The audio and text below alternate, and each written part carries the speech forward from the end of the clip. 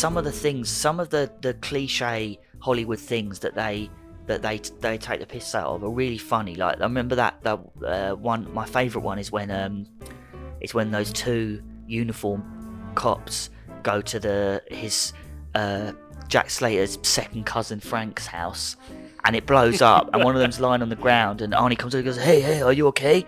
The guy goes, 2 days to retirement. And then he dies.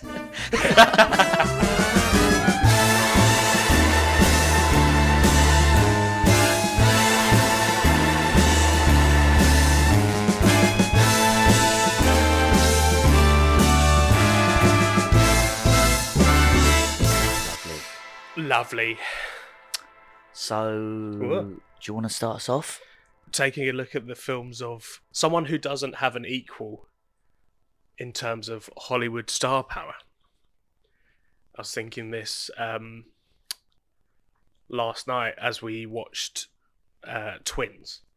I was saying to myself, a little bit spoilers, but that shot where he sees that picture of Sylvester Stallone. Yeah.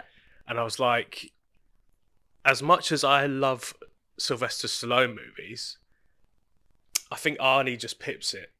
Oh, I thought we were talking about Danny DeVito. No. Is this not the Danny DeVito top 5 podcast? Yeah. Oh, I've got the wrong list. Hold on. Yeah, switch over to the Arnold Schwarzenegger list. So yeah, we're doing the top 5 Arnold Schwarzenegger movies. Yes, we are. And yeah, there was a slight pause for me where I was like, is there anyone who has the same draw as Arnold Schwarzenegger in his prime? Now might be a bit of a different story. We'll get onto that in a bit, but yeah, I feel like it's just like Sky have these seasons sometimes, and they've kind of run out, so they started doing like Tom Hanks, and so they started doing like singular actors. I was just like, you got to do Arnold Schwarzenegger. You got to do Arnie movies, and so we've decided to do our Fave 5 and one worst. Yeah. Oh, I forgot about that. But yeah. I know what it is anyway. Yeah. I was going to say it shouldn't take to. Well, I don't know. Is it? Actually, I know what mine is, and it's not what I thought it was 5 seconds ago. I don't know. Maybe I need to write mine down midway whilst we're doing the top 5. Controversially, yeah, I agree with you, and surprisingly, yeah. Yeah, I mean, if you think about it, who's the biggest star on the planet right now?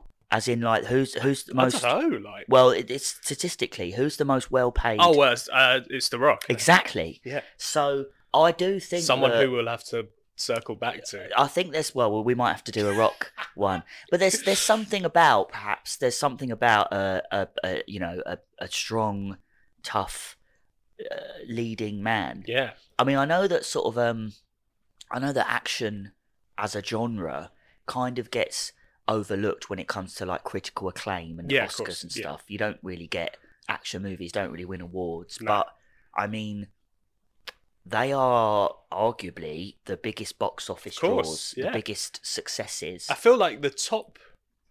I mean, it's got to be the top 3 minimum grossing films, or even top 5 highest grossing films of all time. They're all action films, I guess you could have a bit of a case for sci-fi, but it's got action. They're action genre with sci-fi in it. And I know, and let's be honest, action does appeal more to a male audience. Yeah. And it's quite telling, I guess, that a genre that's stereotypically aimed or is liked by one sex is so popular. Yeah, it's and predominant, isn't it, really? Obviously, like I said, when it comes to like winning awards and stuff, it's drama. Obviously, drama's like the sort of leading genre in that respect. But action, going back, I would say arguably to like the sort of 50s when the sort of westerns were coming into it. Which were kind of, which I know Western's its own genre, but they had action in them. Oh yeah, of course. You had your original They're action all an stars, offshoot, like- aren't they? Like it's just Yeah. it's action and drama. Yeah, you But could it's a say, western, but it's action and drama, but it's a sci-fi. you could say there's always been these sort of action Hollywood action leading men. You know, like you sort of, I guess back in the day, you could have argued it was John Wayne, and then perhaps in the sort of 60s it was, I don't know, maybe Connery as Bond, and then you had Yeah. in moving into 70s you had your sort of kung fu, you had your sort of Bruce Lee and Chuck Norris, and And once you hit the late 70s, early 80s, it's Arnie. it's Arnie. And I think, to be honest, since Arnie, you know, since the sort of for want of a better word, the decline of Arnie's career, Yeah. I think that's coincided with the rise of the Rocks. Yeah. So the oh, yeah, Rock has basically taken the place of Arnie. yeah. Oh, 100%. And I think that, so yeah, and I do think you're right. I think, especially certainly as you say in the like early 80s, when I think Arnie was at his peak, Mm. I do think he was the biggest movie Star star in the world. Yeah. And you know, and I know that his films aren't the best films made, and his acting is not the best, but He's a great action hero. my God, And yeah. as we will talk about, he is a comedian as well. You know, whether it's the directing or it's got to Surprisingly be so. got to be a bit of himself as well. Like he can't just be like, oh, the directors are directing him well to have this Yeah, comedic timing in some of these films, but it's got to be the line delivery as well, and you know Yeah. the actions. You know, so he's got comedic chops, oh well, which I feel go yeah. underappreciated. I think he does as well. I mean, I've seen Pumping Iron, I haven't seen it. and this was pre Hollywood career.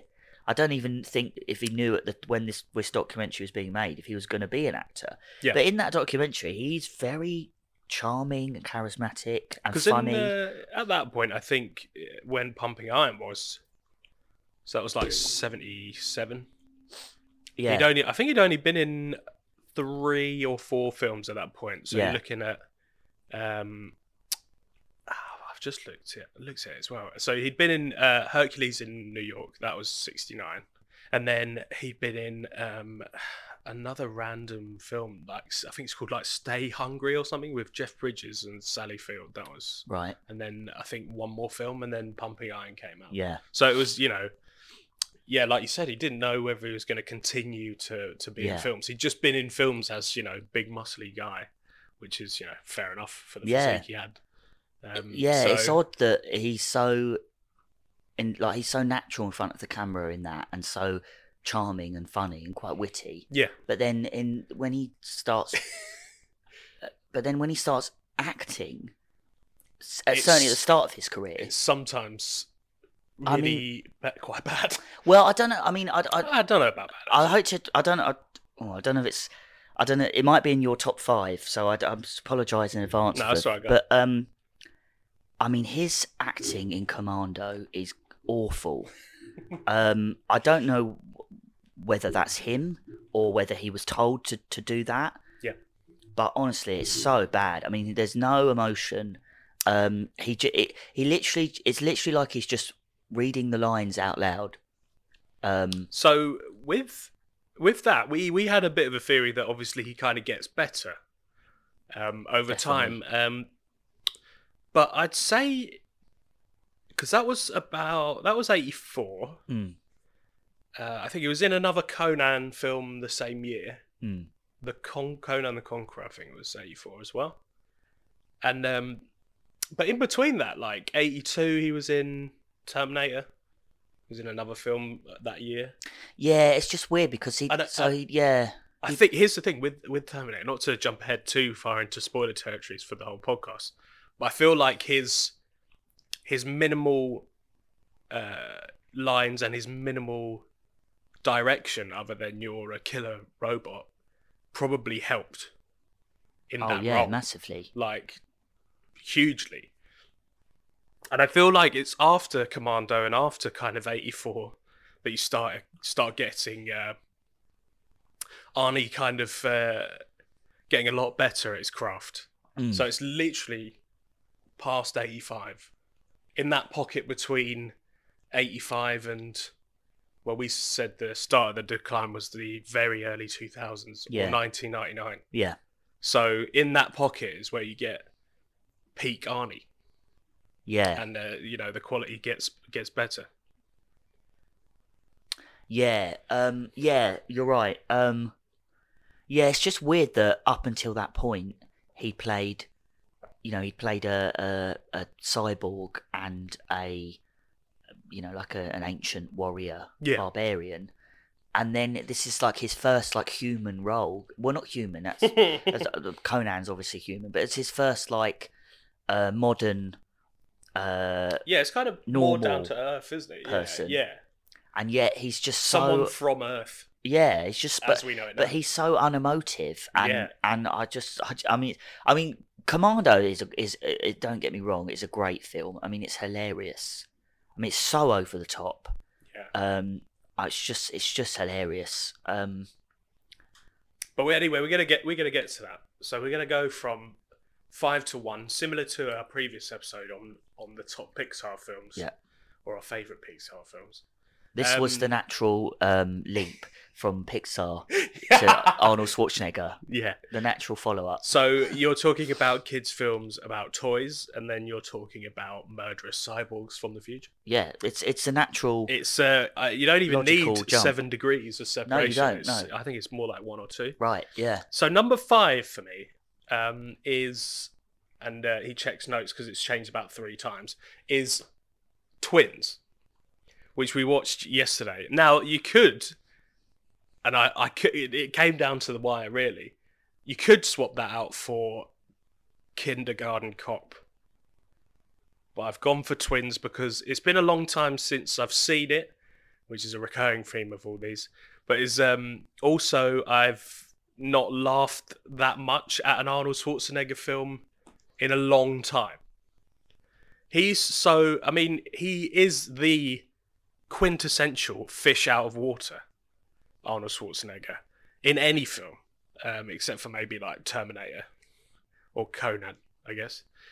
But in this film, it's played for the most amount of laughs. Yeah. You know, obviously, like Kindergarten Cop is like obviously, another fish out of water kind of comedy for him. But I feel like this one, it's just got everything, and that it's got good direction, which we've probably already touched upon. Good comedic timing from Arnie. Genuinely spot on a lot of gags. Absolutely, I agree. And it's just some bits are a little bit jarring from the overall perspective of the movie. Sometimes it takes the tone to like a really dark level, and then sometimes it's like really lighthearted slapstick comedy. So I'm a little bit like maybe it should have picked Elaine, but obviously you got to have a bit of gravitas with the. Who's Elaine? It's got a maybe just kind of either get a little bit lighter on the darker elements or darker on the lighter elements. But it still works, and Danny DeVito is Danny DeVito. Really, I think it's the most Danny DeVito you see him. He's very Danny DeVito, isn't he, in that film? He has a penchant for playing Danny DeVito. Yeah. If that makes sense. And it's what you could imagine him being like in Hollywood in the 80s. His character. And yeah, Twins is obviously a ridiculous premise. With 6 sperm donor daddies creating 2 children. I don't think my maths is quite correct. But what I don't understand is how. I mean, I guess they don't explain the science because they can't. But how on earth can 6 different? How can you have 6 different fathers?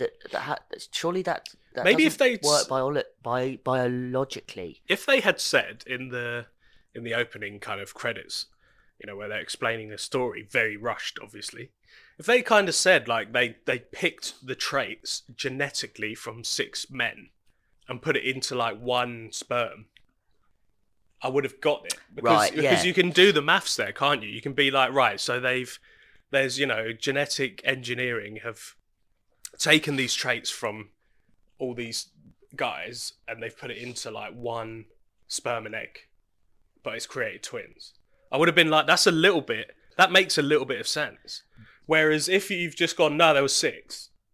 What do you mean there was 6? Was there six guys and they mixed the sperm? Like, what? I mean, that doesn't make sense at all. Without getting too crude, yeah. I don't think that's how sperm works. Yeah. Only one little tadpole can latch on to the thing. We're definitely not doctors. But I think we know how spermatozoa works. 1 in like a billion, or is it? And that's from one guy. Yeah. So if you've got like 6 guys and with like 6 billion sperms, and only one can win that race. It was that bit at the beginning of the film where it's like it was doing a very 80s thing of showing like, oh, this guy's like a professional athlete, so he's on a treadmill. This guy's a professor, so he's obviously reading a book. He's holding a beaker with a liquid in it. I'm pretty sure they had, you know, like the 3D picture of like the brain, but like on a human. So like it's like a statuette. Yeah, and it's like I'm pretty sure one of them was holding that just for like no apparent reason. Yeah. He's like, and a scientist. Yeah, and a guy who's good at tennis. Yeah, and it's just like, and he's just practicing his backhand. He's literally, you know, he's an astronaut, and he's like, he's in a suit. I know, yeah. The tennis one's like batting balls against like a robot, you know, like from one of the Rocky movies. Happy birthday, Polly. Yeah, that's such a weird scene. But yeah, it's very 80s in the fact that you know, to get the point across that these people were intelligent, you had them, you know, like doing science, and then these are athletes, and it's like they're doing movement. But yeah, in that scene, it just made it really confusing from the offshoot. But it's a comedy, so you know, you can't really get too far into it. It's just, you're already kind of looking at the person next to you. Oh well, we definitely were, and just like, what does that mean? Like, that doesn't make any sense. Yeah. But then after that, you know, you get to meet the characters. I think they set up like Danny DeVito's character pretty well, and Arnold Schwarzenegger coming to Los Angeles, and it was just, I mean, I pointed it out where it's just that scene where he gets there, and for the first 15 minutes of Arnold Schwarzenegger, you know, in Los Angeles, all he's doing is eating. Like, he's just like, he's like having eclairs, hot dogs, like he gives a hot dog to a tramp, and then the next scene, he's got another one. Yeah. Like, he's just like, I'm just cracking on. And yeah, I thought that, I mean, it could have been done for laughs, but I just thought that's just ridiculous. I was just laughing. But yeah, it's a good comedy, and it shows. I know it sounds like really cheesy, but it kind of shows he's quite versatile. Yeah, you know? It does. Because it's got some drama in there as well. You know, it's definitely got action. Because obviously, what do you get Arnold Schwarzenegger for if it hasn't? But yeah, it's a weird but good mix for Arnold. I feel like, you know, it's a really good mix, and if you know, if it was somebody else, I mean, we will probably say this a lot as something that you said for another film we were watching with Arnold Schwarzenegger. If Arnold Schwarzenegger wasn't in it, it would not have done even slightly as well. Yeah. Not just for like box office numbers, but maybe for just like performance wise. You know, could I see, I know I don't want to say this all the time, but could I see Stallone doing it with Danny DeVito and it being as good? Probably not.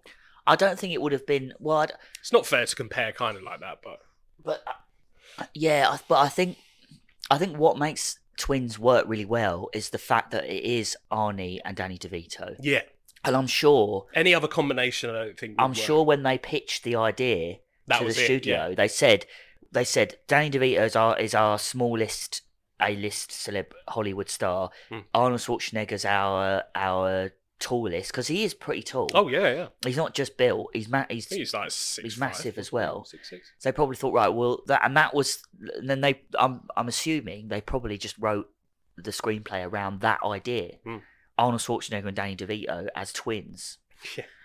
And so no, I don't think it would have worked with Sly, or if it had been exactly the same screenplay, but with unknown actors, like an unknown short actor and an unknown tall actor. You'd have been like, this is the dumbest movie I've ever seen. But because it's Arnie and Danny DeVito, You're like, it works. yeah. Mm.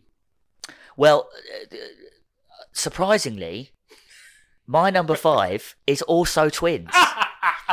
No way. And like you, I had the exact same thought because because I thought, I mean, yeah, it's I think, I mean, arguably, I would say that probably Kindergarten Cop is Arnie's most popular non-action film. Yeah. Comedy, Oh, family-friendly comedy. Yeah. Of which he only made about 4 or 5. Yeah. I think Kindergarten Cop's probably the most well regarded and popular. But yeah, I was gonna go for it for pure quotability. yeah, exactly. But for me, like you said, I mean, I've always liked Twins. I've always had a soft spot for it. Well, I like all his comedies actually. I think they're all quite underrated. I really like Junior, and I really like Jingle All the Way as well. That's one we didn't watch, which I probably should have watched. What, Junior? It's Junior, because I've only seen it about Yeah, twice. the reason I didn't rewatch Junior is, as much as I love it, I don't think it's top 5 No, yeah. material. But well, It's not that I good. think it's a good film. I mean, it's got a stupid plot, but it's Danny DeVito and Arnie are back together in it. And True. anyway, I'm digressing. But yeah, Twins for me just it edges it, because, like you said, when we rewatched it last night, I couldn't believe how funny it was. I mean, because I hadn't seen it in years, absolute years. And rewatching it now as like an old man, I think it's hilarious. I mean, yeah. it was laugh out loud funny. I was I mean, crazy. I should have. I don't know. I shouldn't have doubted it. I mean, it's Ivan Reitman. He directed Ghostbusters and loads of other comedies. So naturally, it's going to be good. I mean, his comedy timing was perfect. I mean, he was hilarious. Yeah. So, this is why I don't understand about why. I don't know. That's why I don't understand why he's so terrible in Commando. This was only a gap of about 5 years. Yeah, literally. Yeah. But he's so funny in this, and he's acting so much more, like, significantly better. Like you said, he's dramatic and serious. Yeah. And there was a few moments in that film where I genuinely thought it was quite touching. Yeah. And there's like there was a bit where Danny DeVito he comes out of the clinic or whatever, and he's like, it's quite a serious moment. He's saying about how, like, he had a terrible childhood and he was an orphan and stuff, and then Arnie, like, does this speech to him about you're the missing part of my life, and I'm the missing part of your life. Now we have each other and we can be a family together. Yeah. And it was quite dramatic, and very dramatic, quite touching, and it didn't feel as much as 80s movies can. It didn't feel too overly cheesy. No, it didn't. For a moment. No, it didn't. That. And then they're like, "Oh, let's go find our mum as well." Like, you'd think that it could be played so hammy, but they both did. They both played their parts really well, especially and the dramatic parts were genuinely touching, and as you say, played completely seriously. Yeah. So that you take it seriously. Yeah, you do, and it's sweet, and there's it's just, I really enjoyed it, and I think it's very underrated. I think. Oh yeah, I think so too. And I just and one last thing I love about it as well is I know when I noticed last night is that normally in Arnie films, he is the sort of the straight man, for want of a more politically correct saying. But you know what I mean? He's the, Oh, the yeah, yeah. serious Yeah, role, yeah. Straight down the middle. and he'll have a comic relief sidekick. Yeah. So, for, like in Last Action Hero, he's got the kid. In Red Heat, it's James Belushi. And in other films, he's the main. He's the straight guy, the serious guy, the main guy, and then he's got a comic relief partner or sidekick, Yeah. or another character that provides that in sort of injection of lightheartedness. Yeah. Whereas in this film, Twins, I feel like those roles are reversed. Completely reversed. And, Whereas Danny DeVito would usually play exactly. some kind of out there character. He would. Probably not the main character. Something that he kind of is. brings to the table. He is your quintessential comic relief sidekick character actor. Yeah. Most of the time, he's playing it totally straight. Yeah. And he's the serious character, and Yeah. Arnie is the comic relief sidekick in a way. Yeah. It's good to see the dynamic change for both the actors, and it work out so well. Yeah, and like you say, the as well, that I think another thing they did really well was the action scenes. So like you say, they had to put some action scenes in there of Arnie like kicking butt. Yeah. To sort of satisfy his his fan base. Yeah, of course. But again, I don't feel like they were tacked on or they were forced into the plot just for the sake of it. No. I think they added there's the whole subplot of the debtors and the engine, Yeah. and the hitman's after them. That's where all the action kind of comes Yeah, from. Really, but they slotted that subplot in quite well. Yeah. I think it doesn't overtake the main plot. no, it doesn't at all. And there's not. Yeah, the action doesn't just kind of like come out of nowhere, which it probably could in a film like this. Mm. I think it's all relevant, and it doesn't. It's not like action, but then it's also not like just drama and comedy. So yeah, it's a good all round. Hence why it's made number 5. Yeah. Number 4 for me, which you've already mentioned, is The Last Action Hero, which is the most meta action movie maybe of all time. Yeah. I mean, there's not a lot of action movies where the actor who's playing the fictional character, the absolute Mickey out of the actor playing them in real life. So I hadn't seen it before, which is obviously terrible. But when we were watching it, I couldn't believe that it existed in the 80s. It feels a lot like a concept that would be more susceptible to audiences of today. I completely agree. Where, you've got an actor playing a fictional character in a big film series, which Arnie is known for. And, this fictional character comes to life and gets to realise that he is fictional, that he's being played by Arnold Schwarzenegger. It's all so meta that you don't get lost in it, but it's a weird concept that is really ahead of its time, I think. Oh, I was going to say the same thing. So ahead of its time. It's so ahead of its time. If it came out now, I reckon it would be absolutely praised, critically praised. It would be like they'd be like, this is one of the most genius films ever written. Yeah.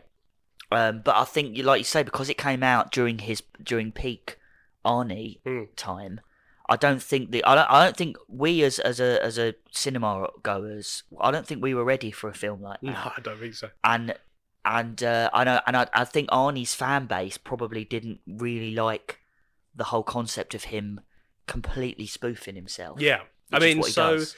obviously with the film, this kid, which I feel like the beginning of the film feels a lot like Gremlins. So you got like a little bit of like like magic and kind of mystery, I guess, kind of that kind of intrigue. Absolutely. You know, with the Mogwai in Gremlins, and with this, it's the ticket that the I think is his name Frank. I think the old Nick. That's it. The old cinema projectionist gives him a magical ticket, and it allows him to jump into the film, and that's a great bit as well when you have I'd say the majority of the film is set in the movie itself. Yeah. So he's in a fourth. Is it Jack Slater? He's Jack Slater. Jack Slater film. Arnie plays Jack Slater, which is a fictional character, and the kid is seeing the premiere at the cinema that he goes to. This kind of rundown old cinema. And it's I do get that kind of. There's a sense of mystery to begin with, a very, like I said, early Gremlins vibe. And then he's thrown into the film. This little kid who's an action fan, an Arnie fan, and he gets to live the movie. And that bit as well is one bit that we were talking about in particular, or we liked, was the where they go back to the police station. It's just all these stereotypical characters, like the new girl and like the loose cannon, and just like the cartoon, and Danny DeVito's in it, isn't he? He plays a cartoon, Whiskers or something. Whiskers.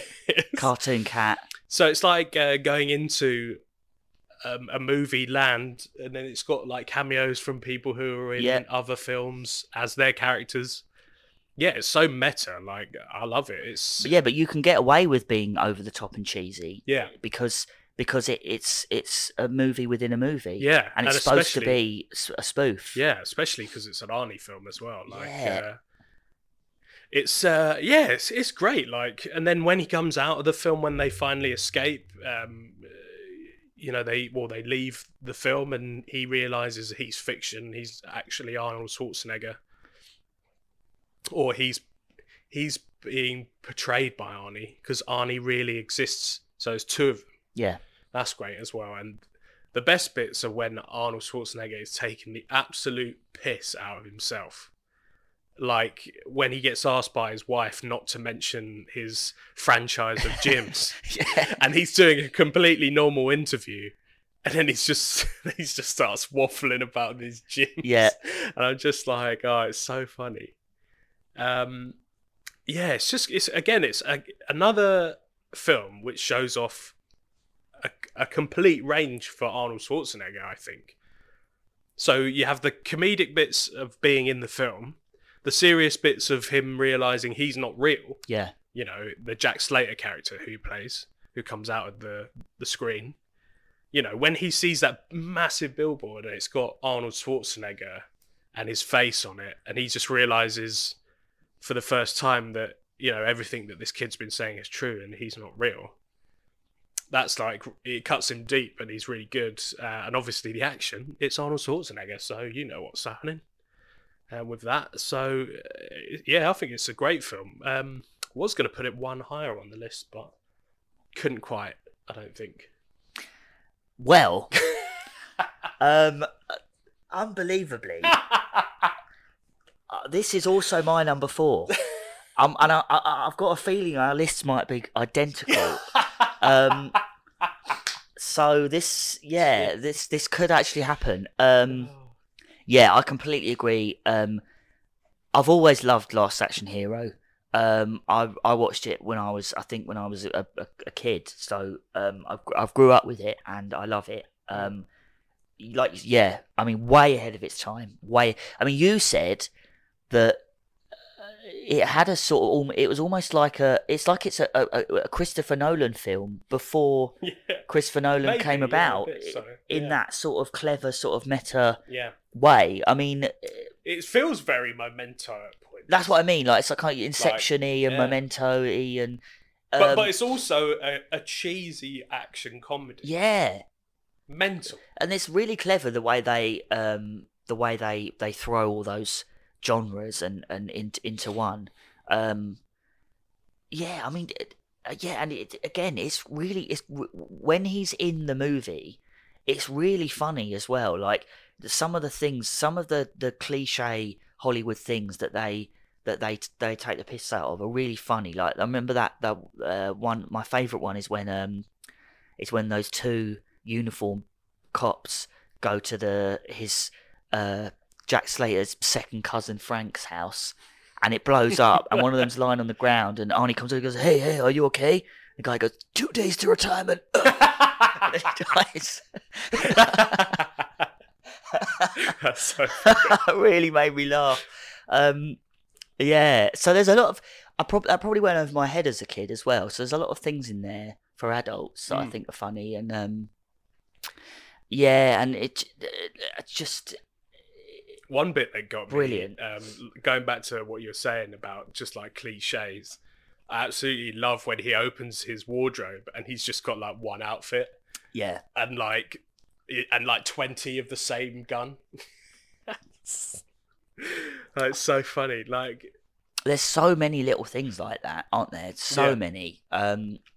You know, it's just so layered with layered with jokes, layered Yeah. with like Yeah. in jabs at Hollywood itself and action itself. Yeah. You know, as a genre, Charles Dance is a great villain. I mean, he's great anyway. he plays it. I think he plays it quite straight and seriously, which works really well. Yeah, And you think, oh yeah, he's just part of the film within the film. But then he sort of at one point he breaks the fourth wall and talks directly to the camera. that's true. And he's got the ticket, and then he breaks out into the real world first. breaks out down the walls of reality. And there's a really good I think as well there's a really good sort of social commentary there as well, because there's that one scene that's quite dark. Well, it's funny but dark, where he's in the real world, and he goes up to that like random innocent Mechanic. guy, and he's just like, oh, I just want you to help me with an experiment, and he shoots him dead, cold blood. Yeah. And then he just stands around waiting because he's expecting sirens to. He's expecting police immediate. cars to immediately screech Yeah. around the corner and arrest him. And he even Yeah. shouts out, "I've just murdered a man, and I did it on purpose." And That's such a good chance to. and I murdered a man. yeah, and I want to confess. And I want to confess. And you just hear a guy in the distance go, "Shut up!" And just like. I was just like, oh wow, that is a real quite comment dark, isn't it? Yeah. on I guess modern day at that time, modern day New York. And I also like how in the movie you've got the sort of the sunny, warm, clean Los Angeles, Yeah. and then when they come into the real world, you've got the grainy, wet, dirty New York. It's a real dirge, isn't it? Yeah. The New York of the 80s where they come back to. Yeah, Is such a such a complete contrast. You can't get any different yeah, to New York of the the one that the kid inhabits. It's it's good because obviously makes the Los Angeles of the films, which we often see, it makes it feel not real, exactly. which isn't obviously in this film, but it makes it even more clearer that it's a fictional world. Yeah, and then as you say, the movie premiere, that it's just I mean, that's a brilliant scene. You've got so many cameos as well from Yeah. people that Arnie's worked with in the past, and then at one point you've got the actor who plays the Ripper. Yeah. He is also at the premiere, and his agent mistakes the Ripper for him. Yeah. And he's like, Tom, where have you been? What the hell are you doing dressing up as your character for a premiere? Are you insane? and Then he kills him. yeah, and Literally. it's just so it's just so meta and so it's so layered. Yeah. Ian McKellen is in it as Death.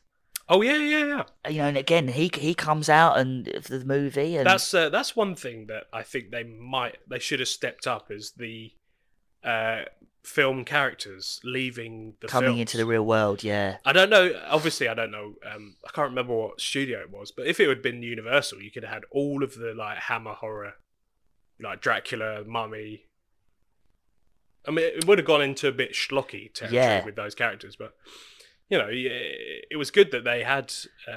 I mean that the potential for that. I was whilst I was watching it, I was like, oh, they're gonna get like, I don't know, are not villains that these people are thinking of. They might not have got villains.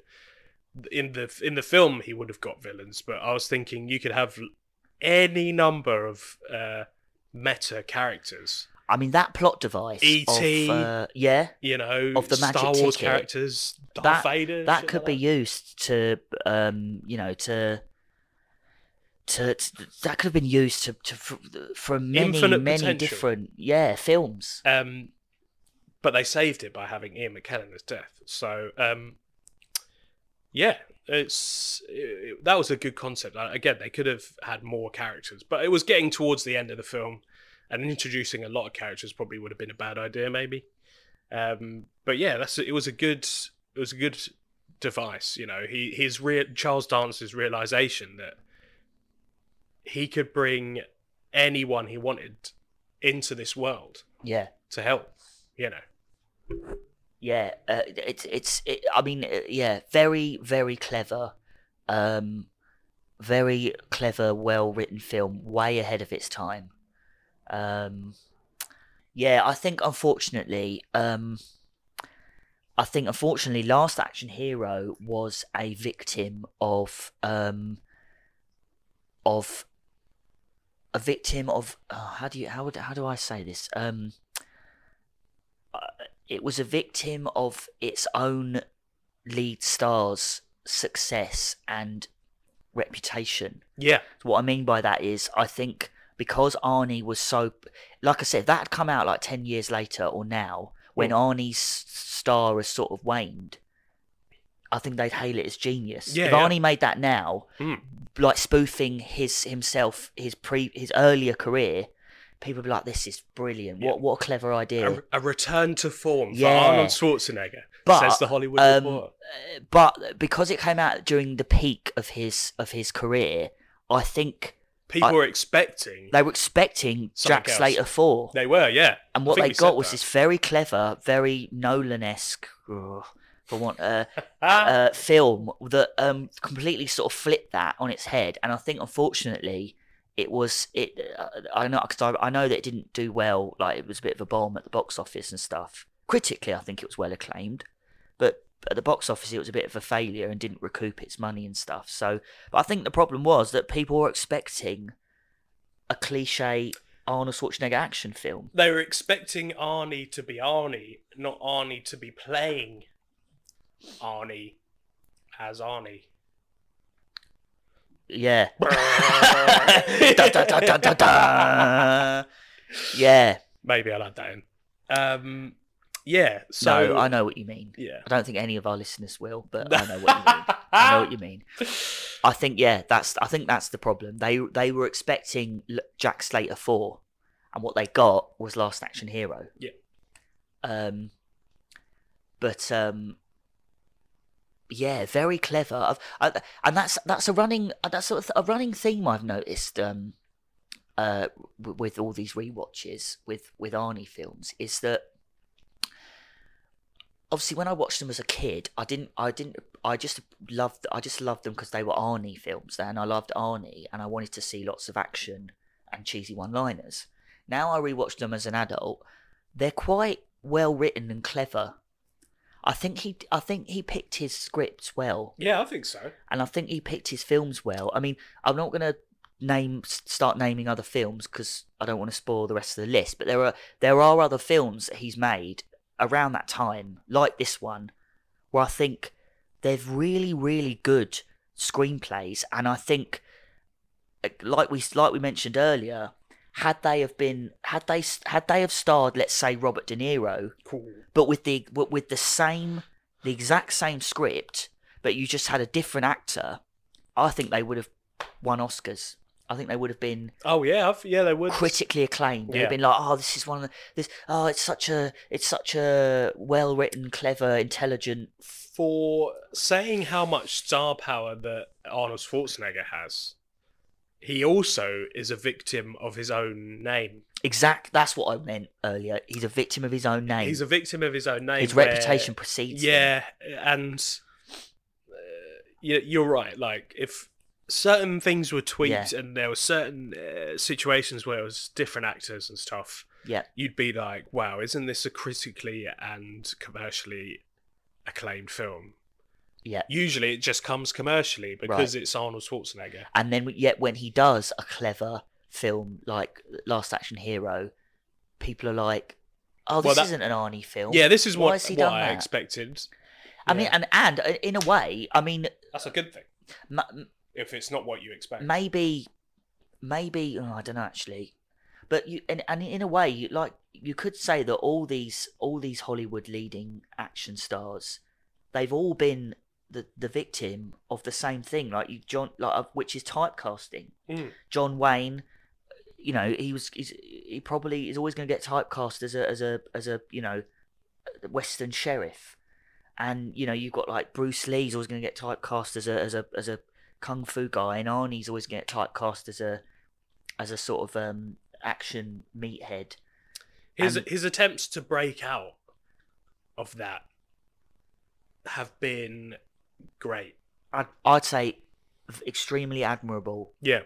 And but just unfortunately not very successful because he just couldn't. Sadly, like you say, he was a victim of his own name. I mean, I don't. I mean, is Dwayne Johnson breaking that mold? Because sometimes I think with Dwayne.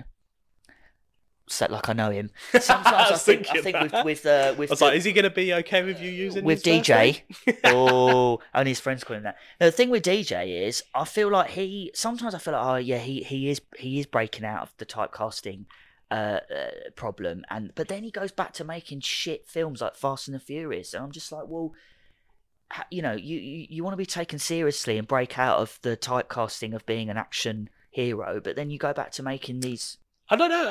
I think like, The Rock's okay with just entertaining. I don't think I don't think he necessarily wants to be taken seriously as an actor, as seriously as maybe Arnold Schwarzenegger tried to maneuver his career into that kind of space. Yeah, but maybe that's right. for the Dwayne The Rock Johnson top 5 podcast. I mean, has he even made 5 really good movies? The Rock is franchise Viagra. Yeah, but I'm only speaking for myself. I don't really like the franchises. I don't think I've seen more than, to be fair, 2 Fast and Furious films in my life. I'm not like a huge Fast and Furious fan. Anyway, I'll tell you the reason I compare them is because there's a great scene in them. Have you seen Welcome to the Jungle? Yeah. There's a great scene in that where The Rock is walking. He's walking down a corridor to a room in a nightclub for like a meeting, with like a criminal mafia boss or whatever. And as he's walking down the corridor, Arnie comes out of the door, and as they're passing each other on the corridor, Arnie just looks at him and says, "They're all yours." Nice. And I think this was him passing the torch of action star to The Rock. So that's why I feel like The Rock's his successor. Cinematic history right there. Yeah. I remember when I first saw that, I was like, oh my God, that's so clever. They're all yours. What a genius thing to put in a film. But yeah, you're right, actually. Maybe DJ just isn't really that bothered. But I do feel like Arnie really tried. Yeah, he did, yeah.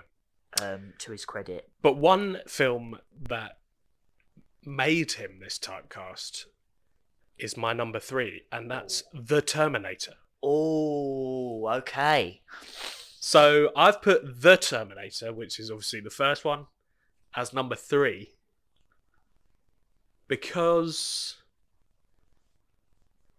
there is only 2 films that I personally like more. Right. I think I know what your 2 and 1 are going to be now. Well, there you go. So we'll just end it there. Thanks very much. Yeah. Play the outro music, Lim. This has been the Danny DeVito podcast. Oh no, wait. No, it is a classic, isn't it? Like, what more can you? Oh yeah. I mean, I'm gonna have to say a bit more, but what more can you say about The Terminator? It's the quintessential Arnie film. A lot of what people would think of first. Yeah. You know, one of the biggest critical successes he's had. Yeah. It's great. It stands up. Even the kind of shoddy, these days looking claymation, stop motion animation. It's a part of the film. Like, it's a part of the time as well. The effects, some of which I think are still great. You know. But yeah, The Terminator. It did put Arnold Schwarzenegger on the map, didn't it? Oh yeah. You know, and he has such a minimal amount of lines to make such an impact. Just kind of goes to show how good his acting ability was to not say much. I think he has like 4 lines, and then to be just a household name afterwards. You know, yeah, it really did kind of kick off after that. Yeah, the film's great. You know, Michael Biehn and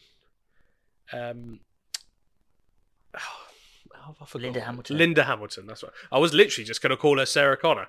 So, which, you know, Linda Hamilton, she is great in this one and the next one. Yeah. Not so much after that. But yeah, it's just, I don't know. What can you say about Terminator 1? Yeah, I mean, like, it made Arnie. You know, if it hadn't have been good, or if he hadn't have been in it, we might not have had the Terminator franchise. Might not have been as good. We might not have got T2. Yeah, and also we might not have got Arnold Schwarzenegger. He might have just of course. sort of fell off the radar a bit and been Faded forever known as Conan. Yeah. I remember that guy. He played Conan the Barbarian. What's his mean, name? Arnold something. Arnold Yeah, Braunschweiger? Austrian Braunschweiger. Yeah, You know what he calls and himself? the famous comedian Arnold Braunschweiger. I think he calls himself in that in the last Action Hero, doesn't he? Yeah, I just yeah. It was only 5 years before that he was doing Pumping Iron. So if this hadn't have worked out, you're right. Would we have had an Arnold Schwarzenegger, and then what would Hollywood look like? You know, he might have just got carried on making these sort of straight to video Hercules in New York type of films, and it's odd, and he has such iconic lines in the film. People who haven't seen the film know the lines. Oh God, yeah. I mean, the "I'll be back" catchphrase, and one of the most well known in the world. With the "I'll be back," I've been trying very hard to work out what makes a great movie quote. And my findings are this. The line needs to be, on paper, quite ordinary. Yeah. In the context of the film, quite mysterious. Yeah. And then just executed with timing of the scene and context. Absolutely. Perfectly. It's all about the delivery. So that's from my breakdown analysis of over and over in my head whilst I was driving the other day, playing the scene of "I'll be back." Yeah. And then he comes back. He crashes through the fucking front of a police Exactly. station. I mean, it's just such a simple saying. It's just 3 words. "I'll be back." And I'm trying to break it down, and I'm just like, this is like one of the most quotable lines on earth. Yeah. If some other character had said it in a blasé way, I'm just into the shops. I'll be back. I'm terribly sorry, but I'll. My name's Hugh. I'm just gonna pop out to the shops, and I'll. Do you want anything? I'll be back. Do you want anything? I'll be back. That was Hugh Grant. No, was it? It's like it was in the room. Yeah, No, yeah. But like it's a concoction. It's Absolutely. a cocktail of all of the right things, and that he just hits a nail on the head with these lines for the Terminator. It's hard to critique the film a little bit because it is a classic, and if you haven't seen it, it's about a Terminator that comes back in time to kill the mother of the resistance in a future war against machines before the leader is born. Short synopsis. But it's a lot more than that. Like, it is a lot more than that. But it is quite a... Although I've made a bit of a hash of it, it's quite a simple premise. Simple yet clever. Yeah, at the same time, I think, because the way it's all, spoiler alert, but the way that Carl Reese ends up unknowingly becoming John Connor's father by falling in love with and sleeping with Sarah. That the way that played out was very clever, yet as you say, quite simplistic, really. And it becomes a bootstrap paradox. Yeah, something we've talked about before on this show. So it's simplistic, clever. It gives you a lot of realization, and it makes you think about, it does make you think about time and effects of time travel as well. It's just very clever, and it's just a great execution because it's like a slice of this really bigger story, but you get like the front end of it. Yeah. Do you know what I mean? Like Yes. it's like all of this huge end of the world. Yeah. Machines rise up, big, massive, worldwide Armageddon story, and you get like the first slice of the cake. You're right. They could have very easily made Terminator Salvation back then. Yeah. Could have made a movie about the war. Exactly. And I think it's the story that obviously needed to be told first. Yeah.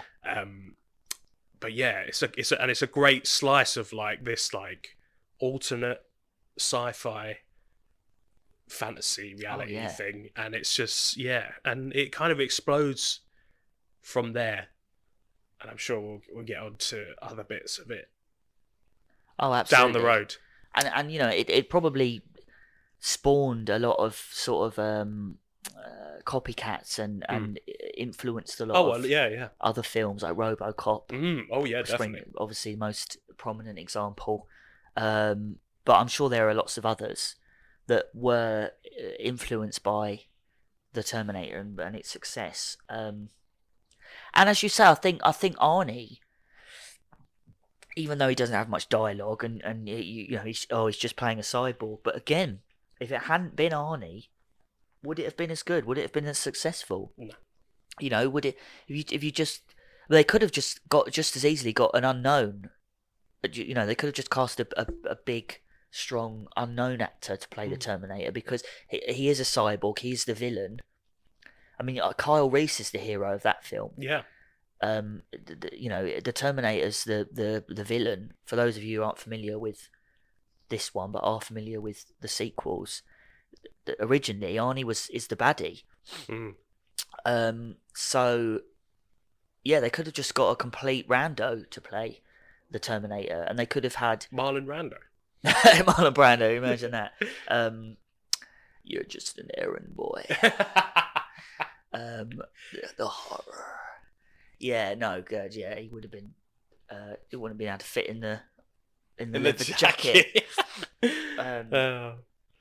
It's Yeah. he's a great villain in it as well, like a force of nature that will not stop. Yeah, because he's Yeah. so unstoppable. And the lines from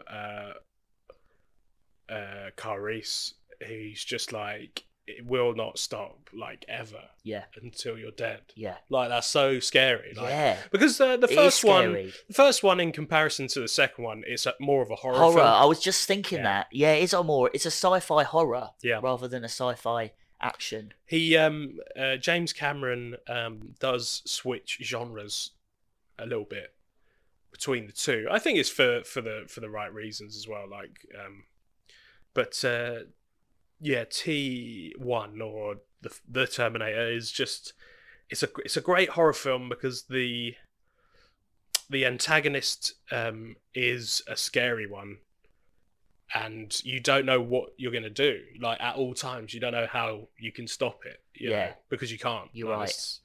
I mean, you sort of when you think Terminators and cyborgs from the future, it's quite easy to sort of laugh about laugh it off, yeah. But if that happened to you, if the Terminator was after you, I mean, you'd be absolutely shitting bricks. And you would end up in a fucking mental asylum as Yeah. well, like T2. You know, he Because doesn't. people would be like, yeah, they're He crazy. doesn't rest. He doesn't sleep. He doesn't eat. He never stops moving. Yeah. He'll chase you for the rest of your life. You'd be fucking terrified. Yep. So yeah. That's Strong. That's my Strong. third. Right. Okay. Well. Luckily, my For people third listening. one is different. Okay. My number 3 is Predator. Nice. Now, I had a lot of trouble with this list, and this one moved places. Yeah. I honestly couldn't decide whether to put it at number 2 or number 4.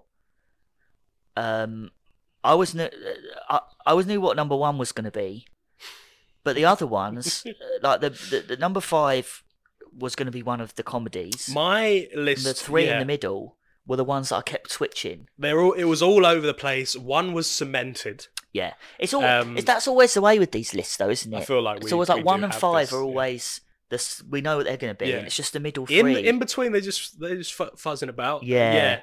Predator is a great choice. I had to. I mean, to be honest, it's not even one of my favourites, but I just had to. I had to have it in there because Quotable. it's just brilliant. It's Quintessential, Arnie. very, very quintessential Arnie. I mean, Especially because Predator is a film that is a rare film, which I feel like we might have to do a podcast on later on, yeah. is films that start as one genre and end as another. Oh, right. Like, Yep, yeah. got you. Without warning. Yeah. We as the viewer watching it for the first time don't know this is going to happen. Yep. And they just completely Pull the rug in. pull the rug on you. Yep. You're right. That would be a good podcast. So this is my go-to for that as well. Yeah. So obviously I'm a bit spoilerific, but we're here talking about Arnie anyway, so that's the main thing. So they've set it up like your run-of-the-mill, run and gun, muscles and blood Yeah. action film. Yeah. You got Arnold Schwarzenegger. You got Jake the Snake Roberts. Oh God, no! it's Jesse Ventura. Jesse Ventura. That's Yeah. right. What am I saying? Jake the Snake. I'm a sexual tyrannosaurus. Yeah, that's it. Yeah. So you got Jesse Ventura. Carl Weathers. Carl who was Weathers. Apollo Creed. Yep. And then you've got your kind of nerdy sidekicks Shane in Black. Shane Black. Writer director Shane Black. Right, just randomly director. in it. Yeah. And then you've got the girl that needs saving. Yeah. You got your wild cards like Billy. Yeah. And, Yeah. Billy. and obviously his other mate who's in Commando. Oh, I don't know. Is it Bill Duke? Bill Duke? The That's bald it. guy. Yep. Yeah. So you've got all of the ingredients for a action movie cake. Yeah. And what they did is halfway through they just boot it out the window. Yeah. And turn it into a survival horror. Absolutely. And boy, is it. Yeah. I mean that. I mean that they and right, and the unit suddenly, as you say, and the unit just kind of like I know it's they get compared a lot, but there's a reason for that. Yeah. Just like Alien, Yeah, yeah, that they get picked off one Yeah. by one in it's very sort of scary and bloody and horrific ways. exactly. I mean it's Carl very Weathers has his very arm shot violent. off. Yeah, Isn't he? I don't know if he's holding two guns, but he's like holding one gun, and he's like shooting in. I think he's like shooting like double yeah, barrel into the jungle, and then literally all you see is like the flash, and then the shot of his arm, His and arm he's just still falls. still firing the gun, Yeah. and you're just like, oh shit. Yeah, and there's one point where they come across like bodies that have been hung up and then They're like, all skinned inside or out. something. Yeah, I'm You're just like, okay. this is not right. Um, Because it obviously at the beginning, they go. I think they go into like Guatemala or somewhere, don't they? yeah, They're in South America doing like special ops under the radar, off the books type stuff, and it has that commando feel of Yeah. like, oh, they're just gonna go in guns blazing, like they're gonna save the day, they'll save the village or whatever, they'll kill the bad guys, and they pretty much do that within the first 20 minutes, don't yeah, they? they do. And you're just like, what's the rest of the That film? could have been then? the yeah, film yeah, in literally, itself. yeah. What is the rest Yeah. of the movie? And then obviously, you find out that they're not alone in that jungle. So yeah, it's a great film, and I touched on it straight away. It's just so quotable. Oh yeah, God, yeah. The memes and the quotes that are out of that film is it's just we said this about Lord of the Rings, but it's like that's how you know it's cemented still Yeah, in popular culture. absolutely. The quotes, if you're able to kind of quote the film to people, memes of it, if someone posts up a picture with like a tag on it, and it's just like you just get it straight away. And Predator is still one of those, and it's one of the most quotable Arnie films, Yeah. just in general. Yeah. Oh God, yeah. I mean, a lot of people, I would say, along with "I'll Be Back," a lot of people know Arnie for the quote "Get to the chopper now," Yep. which is from that film. So yeah, like you said, I mean, that's a great point you touched on. I mean, the sort of third act of the film. The first act is the mission. Yeah, The second act is the horror. destroyed basically. Yeah, So you got the first film's like an action. The first act's an action film. The second film's a horror film where they Mm. get picked off one by one, and then the third act is like this survival head-to-head survival. battle film, and I love that. It's proper like Rambo meets Alien Yeah, with Arnie. yeah. I mean, what a cocktail that is! If someone didn't walk into a room in 1981, 1982 and just go, right, Arnold Schwarzenegger's going to fight an alien, and it's, In the jungle. in the jungle, and it's like the film Alien. yeah, To begin with, it's like the film, it's like a Yeah. typical Arnie film, and it just transitions into exactly. Arnie fights aliens. Imagine if Arnold Schwarzenegger was Rambo fighting Alien. Yeah. How much money do you want? What's the budget? 50 million, 60 million? There you go. We need 60 million and Shane Black. Yeah, make this movie now. Yeah. And what the hell? Let's throw in Apollo Creed as Yeah, well. yeah. Just throw him in there. They Yeah. have like a mood board of like, it just has everything you know about the 80s, and they just pick off 10 things. Again, it's like that. Have you watched that Key and Peele sketch about Gremlins 2 yet?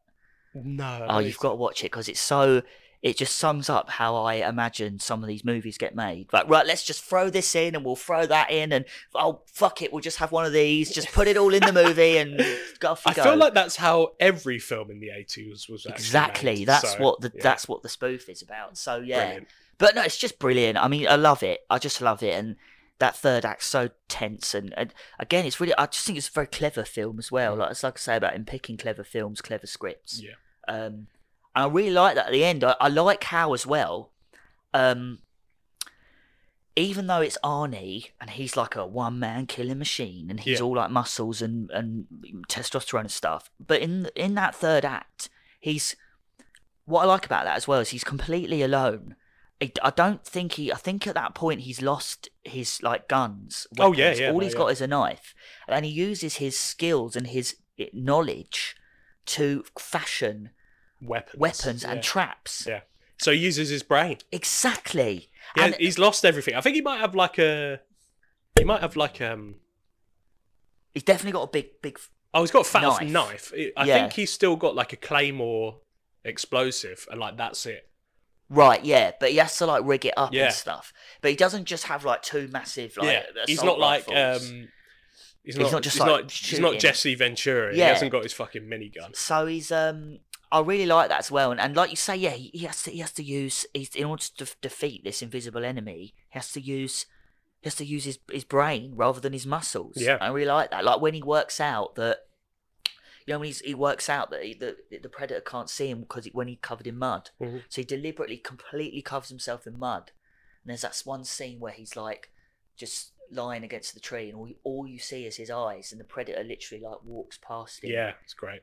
And it's just so tense. And Yeah, for an Arnie film, which is usually just explosions and machine guns and lots of noise, yeah. it's quite still and Yeah. silent and careful. But all you can hear is the jungle, Yeah, and like the trees and the animals. I mean, the ending is a bit. 80s. I mean, you know, the predator sets off a nuke. a nuclear bomb, and he manages to outrun it Yeah. and survive. I Yeah. mean, I know back then that the idea of killing Arnie off would have just been absolutely Silly. not even considered. Yeah. But I do think it would have been slightly more better and more believable if he just died. If Yeah. he just sacrificed himself. Yeah. In like, or you know, I don't know, but it's Arnie, isn't it? It's still at the end of the film. You know, you still have Arnie, and he's still like destroyed, really, isn't he? Oh yeah, he's Yeah, broken. he's destroyed isn't as a he? human. Yeah. You know, he's just fucking laying there in the chopper, just It's like the like same shot as Charlie Sheen in Predator. In Platoon, Charlie where Sheen. he's just sitting in the Yeah. helicopter in silence. I believe it's probably just like it's probably one's taken from the other. I reckon. Yeah. You know, I think obviously it's probably the other way around, but yeah, it's exactly the same. Where they're just like destroyed, like the experience has destroyed them. Yeah, You don't know what they'll do next, and then you don't see it because that's the end. yeah. Mm. He is mentioned in Predator 2, Yeah, but in like a past tense. They don't mention like what he's up to now. obviously. Yeah. So yeah. So my number 2 is Predator. Oh, okay. I see. So- yeah. There we go. Right. Okay. Wow. Yeah. That's not what I thought it was going to be. No. Very interesting. Very Okay. interesting indeed. Okay. Yeah. So it's thrown a bit of a spanner in the works there, but yeah, I like it, and I couldn't really. I was going to put it third, Yeah. but didn't Right. at the last minute. Right. So I'm kind of glad I did. But yeah, like it's a great film, man. You just for every single reason we've just said, but I've just gone higher just because. When you think about Arnold Schwarzenegger, because obviously this is about us as well, like our top fives. The first thing that comes is a certain image, and then the second thing that comes is a certain quote. So I was just like, I can't really do any lower than 2. Yeah, I just love it as well. Like if you were like, we're gonna stick it on now, I'd be like, sweet. Yes. I mean, it's very popular as well. Yeah. I mean, it's probably one of his most popular, Yeah. other than the Terminator franchise. For good reason. Yeah. So your number 2. Let's just Uh, skip straight ahead. Might as My well. number- seeing yeah, if it's God, just- goodness, me again. Yeah, okay, so my number 2 is Total Recall. Nice. See, but I just again things were always flip flopping Yeah, I know. in this Same. in this top 5, and I mean I was going to put it in the honourable mentions, but seeing Yeah. as you put it in as your number 2, Yeah, yeah, might Total change Recall. your honourable mentions Yeah. now. Yeah, so yeah, now I'm thinking about it. Maybe it's a bit. Maybe I should have swapped it with Predator. But No, don't. but no, I'm sticking to it. Yeah, no, I just I love Total Recall because it's fun and it's got all the same elements we just spoke about. It's quotable. Some of the action is over the top and ridiculous, sort of in a Commando way, with the with the drilling Benny's head in and stuff, and screw you. But it's just such a great. I mean, it's so entertaining. It's got a great cast. And when we watched it recently, one of the observations I made about Total Recall that I hadn't done as a kid, like with Last Action Hero, is that it's a really clever it's a really well written screenplay, and it's a really clever idea. And the plot is great. I mean, again, it's a bit sort of Nolan-esque. It's Inception-y, with the sort of you are who you are, but you're not. But you're not. And is this reality, or is this a dream? Yeah, I love that it ends on that note. Not to get so straight ambiguous. To the end. Well, no, we can. I mean, because I read in the trivia that the director at the end it fades to white before it fades to black, and apparently did that on purpose to leave it ambiguous as to whether that actually happened or whether it was all part of his. I love films like that dream. where the ambiguity kind of leads at straight out of the film. Yeah, like Inception. Not to bring that up too many times. What was the other film that I was watching? Or like Blade Runner. Yeah, where you're there's so many hints to exactly the fact that he's a replicant. Yeah. I know it's kind of confirmed in another film, but I like the ambiguity of films to kind of continue past the credits. Yeah, and they do. It's very clever. Like they do when he's getting told about the spy package thing that he chooses. Yeah, they literally say the plot of the film. Yep. They say, so you'll become a spy, you'll kill the bad guy, you'll get the girl, you'll save Mars. Yep. Everyone will live happily ever after. And then again later on in the film, when the guy turns up, he's like a psychiatrist. Yeah, and he pretends to be, from the real world. Yeah, and again he also says what's going to happen. Yeah. He also sort of gives away the plot without you realizing. And because I think he says as well. He says, "Look, you're not really Quaid. You're another person. None of this is real." And then he finds out later that is actually true. That he's actually Hauser. Yeah. And he's a baddie. Hauser. Yeah. I mean, again, I think Total Recall is another example of a film like with End of Days, where I think had that have not had the label of an Arnie film, had it have perhaps had a different actor, it would have been much more acclaimed. Yeah, I think it's a really clever script and a really clever sci-fi. I feel film. like it had the potential to be more acclaimed, but I don't know how it would have worked if it had been another actor. Yeah, well, it would have had to have been someone really, really fucking good for it to have been better. You're right, but the thing is as well is because we're not sure whether the sort of main adventure actually happens or not. Yeah. If it had been another actor, even if he wasn't big and muscly, you could have argued, well, yeah, but in the dream he's supposed to be this spy and he has all the skills. Exactly.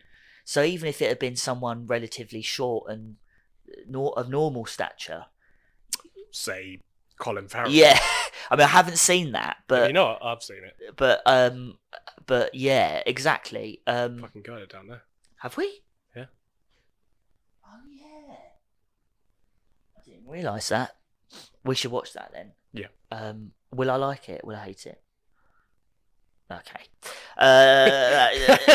The face that he just did, listeners. Don't want to fucking know. I don't think you was that know. Of. Have you seen the new RoboCop? No. Would I like that? No. Okay. But it's not as bad as that. Really? Yeah. Oh, that's not good. I kind of want to watch Gary Oldman's in that. What, in RoboCop? Yeah. Fuck. Oh, goodness. Yeah. Yeah. Yeah, so I just I mean, it's just great. Stop remaking It's films. just love. It's just great. It's got great quotes. It's funny. It's got lots of cool action. It's really entertaining. You know, I mean, like with most Arnie films, if Total Recall was on the telly, I would watch it. Yep. You know, because it's just really entertaining, really great. Yeah, it's violent, but it's clever and it's just I just love it. You know, it's just a brilliant film. Um, yeah, What can you? It's great. It's got hairy moments yeah, where it's some doesn't hold up, but it's a product of its time, a lot like most Arnie films. Let's put it yeah, that way. yeah. But You're right. watching it in 2021 is still so enjoyable. Absolutely. I mean, compared to Predator, it's very cheesy. It's got a lot of one-liners and cheesy action things and stuff. Yeah, well, with it is is it Paul Verhoeven, isn't Yeah. it? So all of his films, whether you think they're cheesy or not, are really taking the piss out of how cheesy the genre of films are. They're very clever. Does it aren't with they? RoboCop, does it with Starship Troopers, Yeah. does it with this film. So they're all, you might be like, oh, it's got some cheesy bits in it. It's like, Yeah. because it's trying to alert you to this cheesiness, Yeah. you know, it's trying to alert you to it. Yeah. As well as entertain you, Yeah.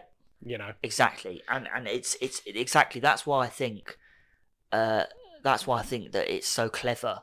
And I think that it's more clever than I realise, and perhaps people think when they think Total Recall, they think, you know, three tits and cheesy one-liners and little alien gimp things on people's chests. And the eyes, like when he's the out in exploding the heads. exploding Yeah. eyes, yeah. So they think mate. that. Yeah. I think, but actually, when I think about the story, the plot, the concept, It's all very smart. it's very smart. And as you say, Paul Verhoeven's style of directing is clever in a sort of disguised way. His not to overly say this, because we've already talked about it for another film that has this theme, but his directing is sometimes very meta. Yeah, That'll probably be the last time I say it in this podcast.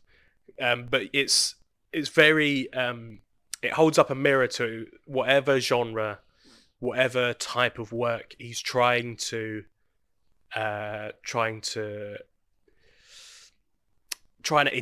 into, you know, like, so Total Recall is trying to insert it into this action sci-fi genre, of, you know, bombastic sci-fi, going to different planets, you know, revolutionary war, people versus other people, you know, factions. Yeah.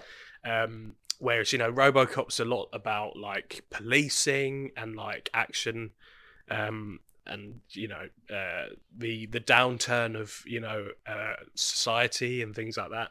So he's always trying to hold the mirror up to whatever he's trying to entertain you with. Yes, absolutely. So he's trying to entertain you with a message. I know that Absolutely. a lot of things are like that. You know, he's not like the only person to. And you don't realise at first what the message is. Yeah. Like with Starship Troopers, you know, you've got the humans are these sort of like you know, like patriotic, like cool, good-looking young Americans, and they're all like, yeah, man, let's do it. And they're supposed to be the heroes, but actually, what it really is it's a comment on America and how they invade other countries and sort of like unnecessary war, battle and, the indigenous. So in Starship Troopers, really, the heroes who we're supposed to be rooting for, they're the bad guys, and the aliens who you know who they're the ones who have been invaded and are being conquered. Yeah, pretty much by this invading force. Very, very on the nose once you get the message. Yeah. Of, you know, the American military system. Exactly. You know. But this one has, you know, other this one is a little bit different. It's a great film. It's not just it's not like preachy. It's a good look at the genre of sci-fi, and it deals with things like memories and the future of cybernetics and like brain augmentation and getting memories implanted, and it's all very realistic now, because you got things like Neuralink and things from Elon Musk, which is just like that's the first step onto this. Absolutely. So VR. Yeah, virtual reality. I don't know if it'll be more Ready Player One or more like Total Recall at this point. I'm not quite sure. So why don't we count down to number one, because I think I'm pretty sure that it's going to be the same. So why don't we count down, or I'll count down and then we'll say it at the same time. Yeah. Okay. Are you ready? Yep. Okay. 3, 2, 1. Terminator Batman 2. and Robin. No, I'm only joking. Quality. I'm only joking. Oh, brilliant. Yeah, no, it's Terminator. Terminator. Oh, yeah. I ruined it. It's it couldn't get any higher. It couldn't get any higher. It couldn't get any lower on this list, because I feel like if you're thinking about Arnold Schwarzenegger in a movie, you're immediately drawn to that. It's so quotable. Mm-hmm. The story is great. The CGI, it really holds up to today's standards. It's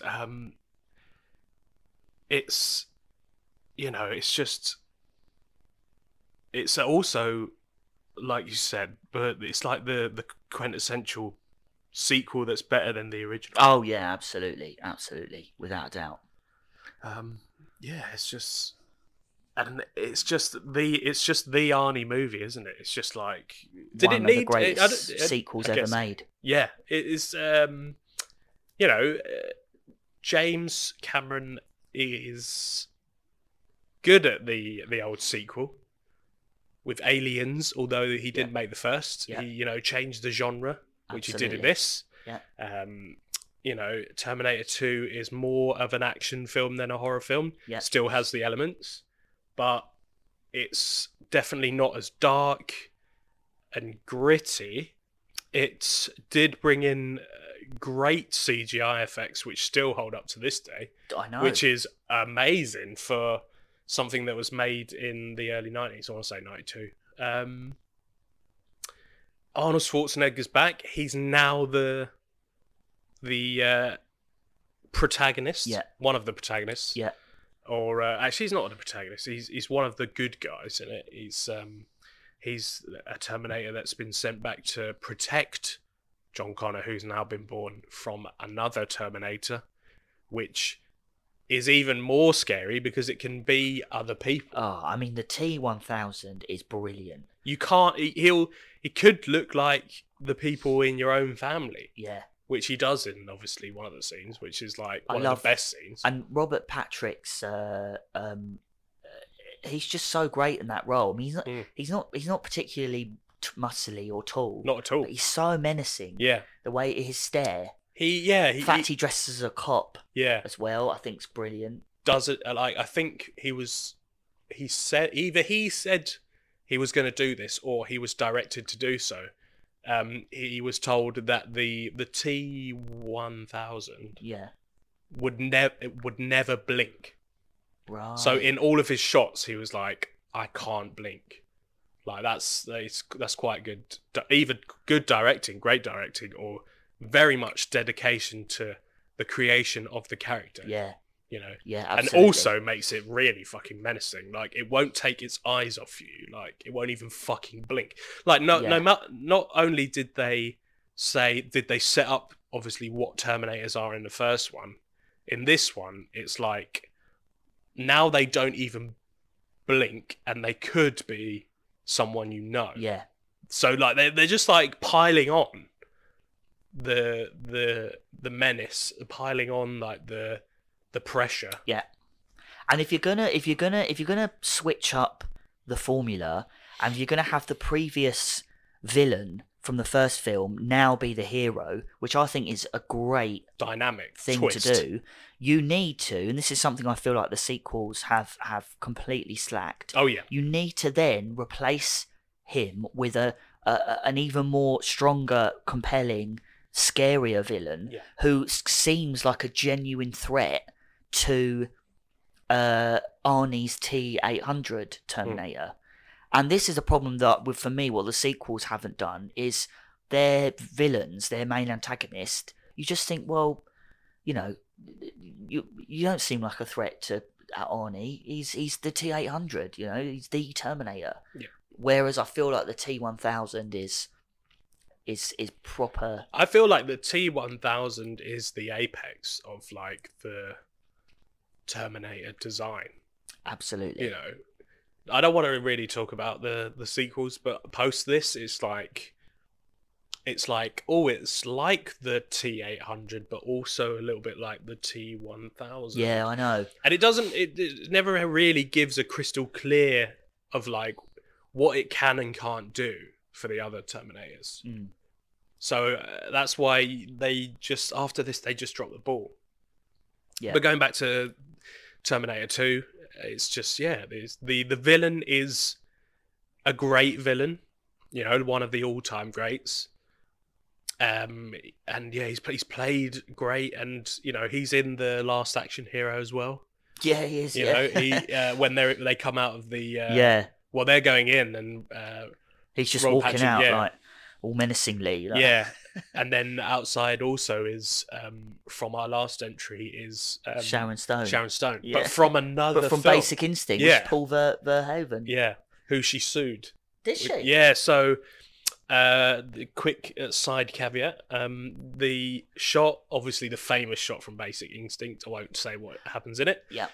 She was told that she wouldn't any of her nether regions would be shown Right. from the camera angle which they were shooting, and she saw the first cut of the film, immediately got up, slapped Verhoeven, and got on her mobile phone to her lawyers and sued them because she was told otherwise that she wouldn't be shown.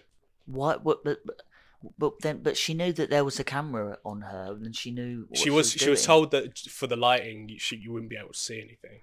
Oh, I didn't know that. Yeah, I literally just read that before we started here. Oh right, wow. I don't know why I was looking at. I think I was reading something else. And yet, that's like the most famous scene in the film. Yeah, Parodied beyond belief culturally, you know.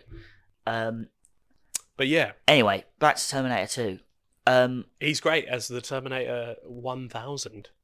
And He is great. You know, Arnie is peak Arnie. Absolutely. Absolute peak Arnie. I mean, it's Great action, great lines. it works so Great acting. Yeah, it works so well as he you know, his Terminator works so well as the good guy, as well as the bad guy, and the way they do it is in the film is very clever as well. You know, it's you know, they captured this Terminator, which is just another model from the same batch, I guess, that from the first one was sent back, and they just reprogrammed him to make him a protector, which is a great idea, and it totally works. Everything's just, it's just a perfect sequel, and like we've said before, it follows that the perfect sequel formula, which is you do the same fucking film as the first time, but you completely change everything. It's the same plot, the same film, only everything's different, and that's what they do. Yeah, and it's brilliant. And like with all the other examples that we've mentioned thus far, Empire Strikes Back, Toy Story 2, The Godfather Part 2, this is definitely up there as one of the greatest sequels that are better than the first film of all time. Yep. I mean, I don't think anyone can argue with the fact that this is better than the Terminator. Yep. It's got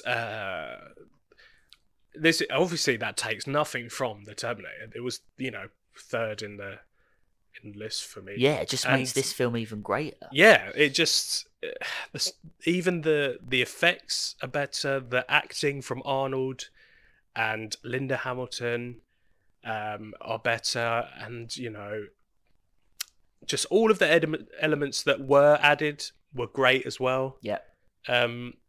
It's Edward Furlong, and like I said, Robert Patrick. He's their two elements only added on top of something that was already great. You know, they only brought good things to the table. They didn't take from anything. They didn't subtract from anything at all. They only added to how good that this film was in their roles. And what else can you say? It's just one film that you could just watch it over and over, and it's clever. It brings in backstory of the company as well. Yeah. Like Cyberdyne, Yeah. and it also ramps up the intensity from what I said before, from the first film being like the first slice of the story. It then adds within this story, the intensity just starts to grow. Yeah. That you could believe that like the next step is Armageddon and this war. Yeah. Which they show you a bit. I think from this film. It just the intensity grows, and you believe that the next thing is nuclear war and the rise of the machines. So it just completely turns up the intensity and the action and the gravitas of the situation. Yeah. Yeah, And it's just I love the amazing. way that they change Sarah Connor's character. Oh yeah, She's completely different from the first completely film. different. She's not like a damsel in distress anymore. Mm. She's a proper tough, strong female character who that was this but like they haven't done that before. They have many times. Ripley, Sarah Connor, the list is endless. But she's a great example of this, and she's awesome as well. I mean, she's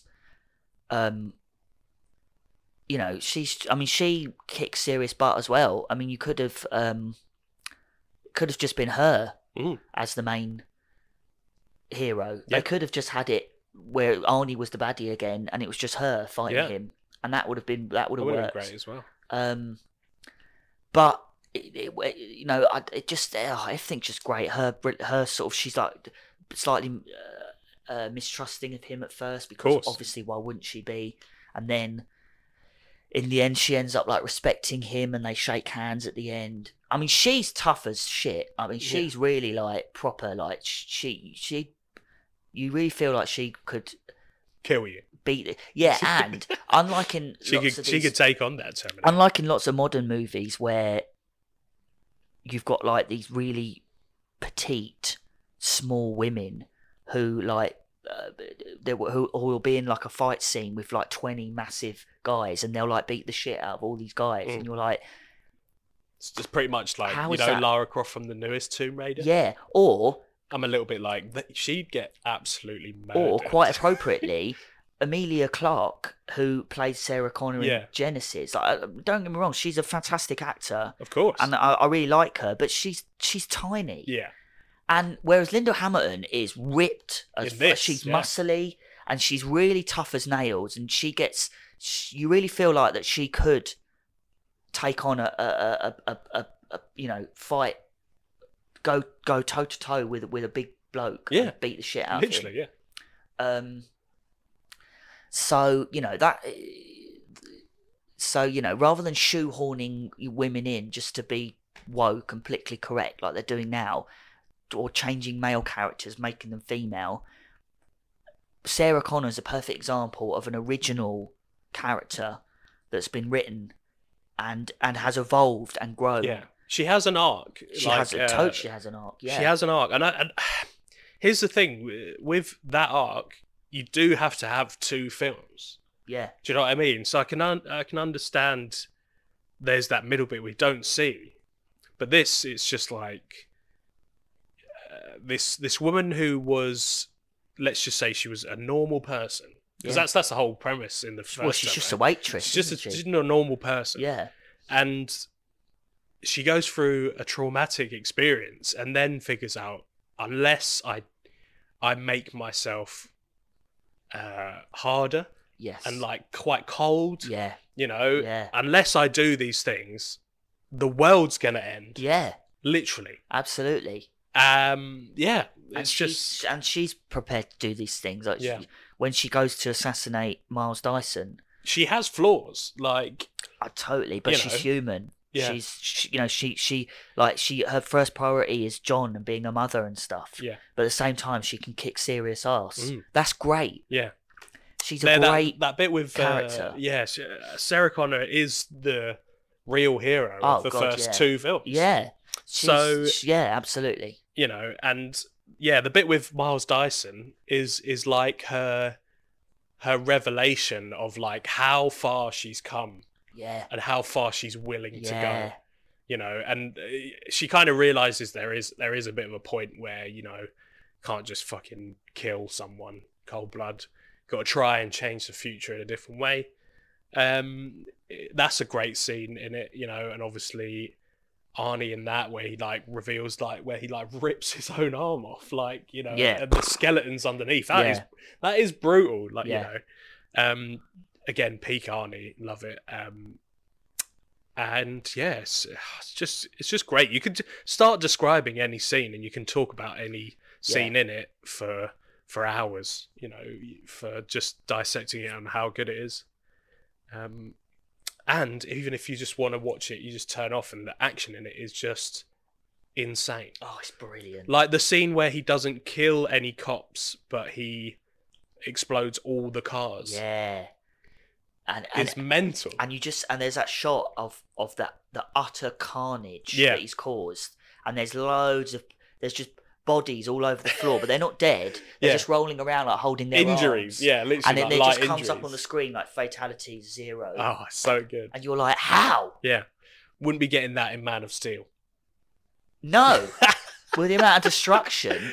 Oh God, yeah, you're right. The action scenes are so well choreographed, so well shot, and like you say, the special effects as well. They're so good. Not only do they hold up today, but they look more real than modern CGI, I think. Certain, yeah. Because modern CGI is just so, at times for me, it's so sort of cartoony. It's do you know too why? much. I feel like, I know this is probably going on a bit of a tangent, not too far, but for all that they are good, superhero films are so green screen. No, they're so well lit that it doesn't look real. Yeah. So then if you're doing CGI on top, which is supposed to be real. Is someone opening our fridge? If you're trying to do CGI that's supposed to look realistic, it doesn't work. Yeah. Your brain just is like, there's something wrong. Yeah. Whereas with this, with Terminator 2, with the CGI in it, the lighting is good, but it's also on that slight gritty side. Oh, it's so atmospheric, isn't it? So the CGI and the effects, when they look on point, it's quite seamless. Yeah. Obviously, if you're going to nitpick it, it's not.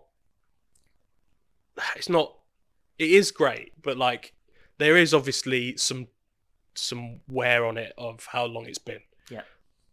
But it doesn't take you out of it at all because of just how good it is. Yeah. It's still so on point. There's still like a bit of a range on, yeah, there's good CGI, but you can tell it's quite old. Yep. But it won't take you out of the film. You can just tell. But the effects, they're just great, and And you could watch T2 as a standalone movie. yeah, That's another clever Oh, yeah. thing about it, is you don't have to have actually seen the Terminator no, to get it or appreciate it. yeah, In fact, I think I saw T2 first, before I did, and then the Terminator. But that didn't ruin it for me. No. So, I mean, not only is it one of the greatest sequels ever made, it's one of the greatest action films ever made. It's one of the best sci-fi films ever made. It's just one of the best films ever made. I mean, I'm sure it's in like IMDb's top 100. gotta be. Oh, it's got to be quite close Um, to the top. which for a film that falls into many genres and types that aren't considered critically good, like for example the action genre, Arnold Schwarzenegger films, Mhm. for an Arnie film, for an action film, for for a sort of fantasy sci-fi film, it's really, really successful and really, just really, really good. I mean, it's no wonder that it's considered his best film, because it is one of the best films Mhm. ever made, I think.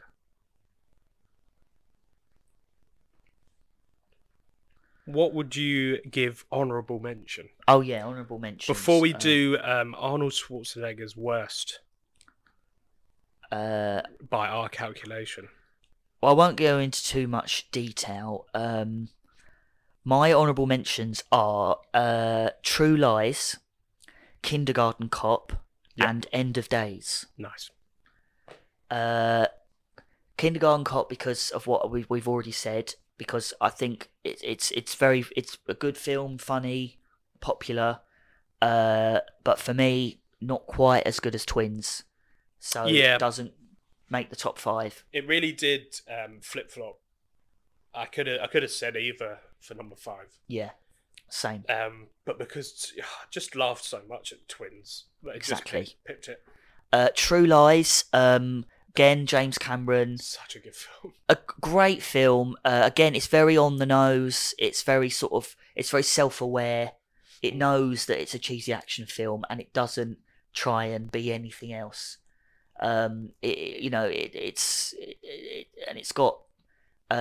It's got some great comedic moments in it, but it's also got some great action. My favourite kill Got some line. amazing action in it. Amazing, Like, yeah. like top tier action. Well, it's James Cameron, isn't it? It So is, yeah. yeah. My favourite kill line of any Arnie film is in this, where he the baddie's hanging off a rocket on a jet, and Arnie's sitting in the cockpit, and he just looks at him and he just says, "You're fired," and then he fires the rocket through the building with the baddie hanging on it, through the building into the helicopter on the other side that's also got a load of bad guys in Yeah. it. You're It's- fired. Yeah, that's a great line, and the action in that film is great. But for it's a comedy. It's like mainly a comedy. Yeah. So Yeah. it's great. And End of Days, I've always had a soft spot for End of Days. Mm. I feel like it was Arnie's last sort of. I feel like for me, I mean, people would probably argue that it was a lot earlier than that, but for me, End of Days was like Arnie's last big sort of good film. And I think it's really quite poignant and fitting that I think that's the only film where he dies, where he's not the Terminator. Oh, okay. And because you know how at the end he very heroically Sacrifices impales himself on that sword to save the world, Mm. and then he dies. And I think that's the only films where he's the good guy, and he's playing a normal human, and Yeah. he dies. And it's very dark, and his acting in that's really good. I think. Yeah, really good. He's like he's like an alcoholic, and he's mourning and With- troubled. With End of Days, it's for me. There's certain bits which obviously I pointed out during the film that let it down. Yeah. Like the fact that his name is Kane Jericho. Yeah. Or Jericho Kane. Yeah. And I'm just like, there's nothing. That's such a terrible Cheesy. writer thing There's to no do. need for it. No. Because he's supposed to be an ordinary guy. So why would he have a biblical name? Two Literally, biblical, yeah. two biblical names. Why wasn't he just called like John Smith? You know, yeah. What he didn't need to be called Jericho Kane. That's such a such a shit writer trope, isn't it? Yeah. Like I've definitely said this before. Yeah. But where it's like they have to like it's about God and the devil. Yeah. Why does the character have to have two biblical names? I mean, he could have been called Cain. He could have been called like John Cain or something. But the fact that he's Jericho Kane, Jericho's such a weird first name. Too on the nose. It's too on the nose. So could have been called Jerry Kane. There was some bits in that which I was just a little bit like, okay, that's not great. But yeah, I too also have a soft spot for it for the very same reason, where it's just like after 2000 or 99, whichever year it came out, it's definitely a different time for Arnold, and it's not the same. Yeah, it's sort of the beginning of the end, isn't it? It's so, and especially after that is a couple of years later, you have Terminator 3. Well, I mean, the noughties just weren't great generally. No. And plus, he was at that time he was focusing more on his political career and was shying away from film. Yeah. Are there any honourable mentions that I didn't mention that you want to add? Just Jingle All the Way, I think. Yeah, I mean, I love Jingle All the Way. Great. You're right. It's such another exhibition of Arnold Schwarzenegger's comedic chops. Yeah. Not enough to break near the top 5, but probably in the top 10 maybe. Oh, it's a great Christmas film. Oh yeah, it's a great family film. So yeah, another honourable mention for that. Again, I'd love to talk a little bit more about it, but these films, like, we've done quite a few. And obviously, like, hinted at them and talks a little bit about similar things that happen in other Arnold's films. So, those are my honourable mentions. And now to the worst, right? Or which one we think is the worst. Ooh. Now, obviously, Arnold Schwarzenegger has done some absolute schlock in the last couple of years. Yeah, I'm gonna say that we maybe have which is the worst. Prior to End of Days, does that change your choice? Yeah. Does it? Okay, maybe we won't do that. So I'm just going to say mine outright, and I don't know how you're going to feel about it, but you probably could guess what it is anyway. The worst Arnold Schwarzenegger film, for me, on rewatch, has to be Commando. Oh.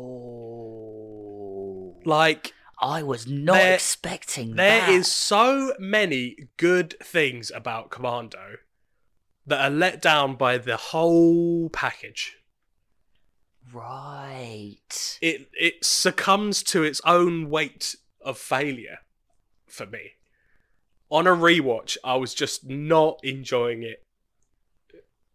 Even as an Arnie film, like, because there's so many Arnie bits in it where you're just like, this is grade A, 100% Arnold Schwarzenegger. Yeah.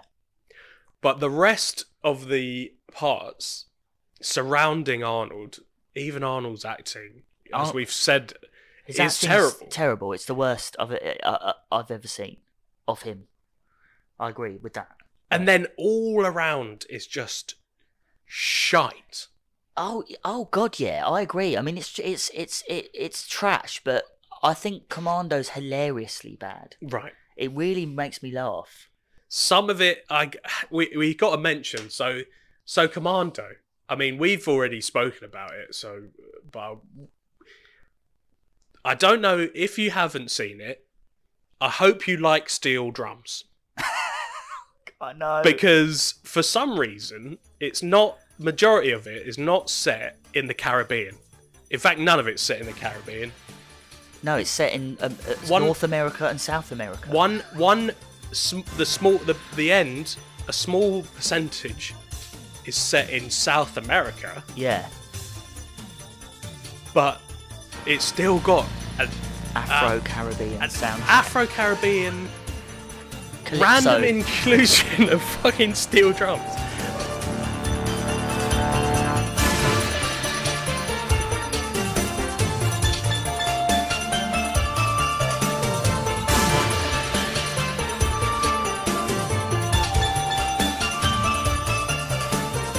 I've said this to someone else, that they introduce a new instrument every 30 seconds during a song.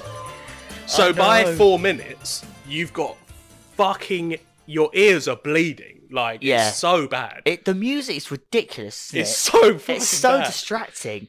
And all the instruments like they add in, like the saxophones, the trumpets, and They don't go. the strings. They sound like they're out of tune. They do. They are out of tune. It's just ridiculous, isn't it? It's laughable, actually. On the flip side, at the very beginning of the film, I thought we were watching a sitcom. Oh my god, the whole montage of him and his It's daughter so is so hilarious. funny. They had no idea how to set up the father-daughter dynamic in a scene with words, that they chose a montage where they go get ice cream, Yeah, they walk over a bridge over a stream, fishing. and they feed a deer. Yeah, they pet a deer, a wild deer. Yeah. They They're hiking. They have like an ice cream fight where they like get ice cream on each other's noses and laugh about it. You know, They go swimming. yeah, stereotypical, we're just getting along. Yeah. You know, we're a happy family. Oh my god. It was awful. Yeah. Yeah. And Oh then yeah, it's laughable. other bits where, And the you action know, is just ridiculous and over the top. and then you get to the plot is thin as it is. Yeah. So obviously his daughter gets kidnapped and taken by a general who wants South American government overthrown because Matrix helped them overthrow it to begin with. And then so his old Green Beret unit, some of them fake their own death and killed the rest. And you know, it's so convoluted, it like hangs by a thread as it is. And then you get to the characters who are left, and it's like the guy who's in the Warriors, I can't remember his name. Oh, Sully. Sully. Yeah. He's like 4'11", Yeah. and he was supposed to be in an elite commando unit. That takes me out. He's like, Yeah. compared to when you see him next to Arnie, and you're like, both of us were in the army or in the special forces, and I'm just like, no, you weren't. Like, no, you definitely were not. And then, yeah, and then you got the rest of the crew. Oh, and then you come to Bennett. Yeah. I mean, where do we even begin with Bennett? I mean, He's this is gonna sound, you know, right. I'll just describe it this way. He is. He's a larger guy, and you're expected to understand that he could overpower Arnold Schwarzenegger, who has more muscle than he's had hot dinners. I mean, look, I'll come out and say it because I'm not politically correct. He is fat and camp as fuck. Yeah. He's a big fat gay camp guy now, and it's just ridiculous. I mean, he wears like a tight vest. He's got like a man got a bit of belly. belly, yeah. He's got like bingo wings. Yep. He's got like a Freddie Mercury moustache. Well, we And said a that, didn't we? buzz We cut. were just like, they wanted Freddie Mercury, but they couldn't afford him. Yeah, Clearly. clearly. And he speaks as well. He's got this like camp Australian accent. It's like, oh, hello, Matrix. Oh, it's been a long time, hasn't it? The bit is the worst, I which mean- you did point out. It's not Priscilla, Queen of the fucking Desert. You pointed it out, mate. It was just the bit where he where Matrix, so Arnold Schwarzenegger's character, is trying to goad him into letting go of his daughter and just like having a fist fight with him, or like a knife. No, not a knife fight, a fist fight. And like every line that Matrix says, it looks like Bennett is cumming his pants. Actually, he's doing a sex It's face. so grim. Because he's obviously getting like. He's like, oh. He's like, oh, I can beat you, John. Oh, I can beat you. You're not even exaggerating. I swear to God. Like, I feel like I have to put in the. I might try and put in the audio for like context because you're not far off at all. I don't need the girl. I don't need the gun, John. I can beat you. I don't need no gun. I'm gonna kill you now. He's far too. I want to slip my blade deep inside you. It's so fucking camp, mate. Like, it's just in that so same bad. scene about 2 minutes before, when Jenny runs down some stairs into like the cellar, and she runs off and hides, and then Bennett just comes in, and he like glides down the stairs with his hands flicked up, like, "Where are you, Jenny? I'm gonna find you." I mean, come on. It's so fucking crap. He's supposed to be the main antagonist. Like, here's the thing. Like, It's just funny. he's supposed to be this serious bad guy. Second to Matrix Commando. Literally, that's what the title is. They're commandos. Yeah. This guy is the antithesis of someone who could not be a commando. It's not to do with not to do with the campness. It's to do with he's like quite overweight. You're right. He's just wearing a fucking mesh tank top. Yeah. You can't take this guy with fingerless gloves and his attitude seriously. You're right. We're not being homophobic. No, But the thing is, he's not meant to be gay. He's not a gay character. So we're not having to go at him for that. No, we're having to go at him for the fact that he's supposed to be this hard butch commando who can take on Arnold Schwarzenegger. Someone who's taking on Arnold Schwarzenegger, overweight. Someone who's taking on Arnold Schwarzenegger in this role. For you to take it seriously, needs to have muscles, needs to sound tough, exactly, has to back it up with actions, exactly. This guy is the complete opposite, and it just takes you so far out of the film that is just one jigsaw piece that when I was rewatching it, I was just like, this is like a film that's had a meltdown. Yeah. This is like a film that has only had its script written on the day of the shoot. Yeah. It sounds like the guy who was doing the music, and I think it's someone famous doing the music. Oh God, I'm not even joking. I'm just gonna. Also, as well, it's just, what you got to think about is some of Arnold Schwarzenegger's characters' adversaries have been the most iconic in cinema history. You've got the T-1000, you've got the Predator, and then you've got Bennett. And you just think, how can you go? You've got T-1000, you've got Predator, and then Bennett. I mean, it's like an overweight camp Australian guy with a moustache. It was done by James Horner. Who also did Aliens, which we were just talking about. Yeah, James Horner. Batteries Not Included. Willow, which we were also talking about. Yeah, he did Field of Dreams. Yeah, I've heard of James Horner. He's done some great things. Did he do Jumanji? Did he do Terminator? Not sure. I don't think so. He did Wrath of Khan. Yeah. So he's not. Yeah, James Horner is not. I especially when I saw it come up, I was like, "That's not James Horner's not a bad composer. Yeah, he's not a bad producer. Why is the music so bad? Like, so fucking bad." Yeah.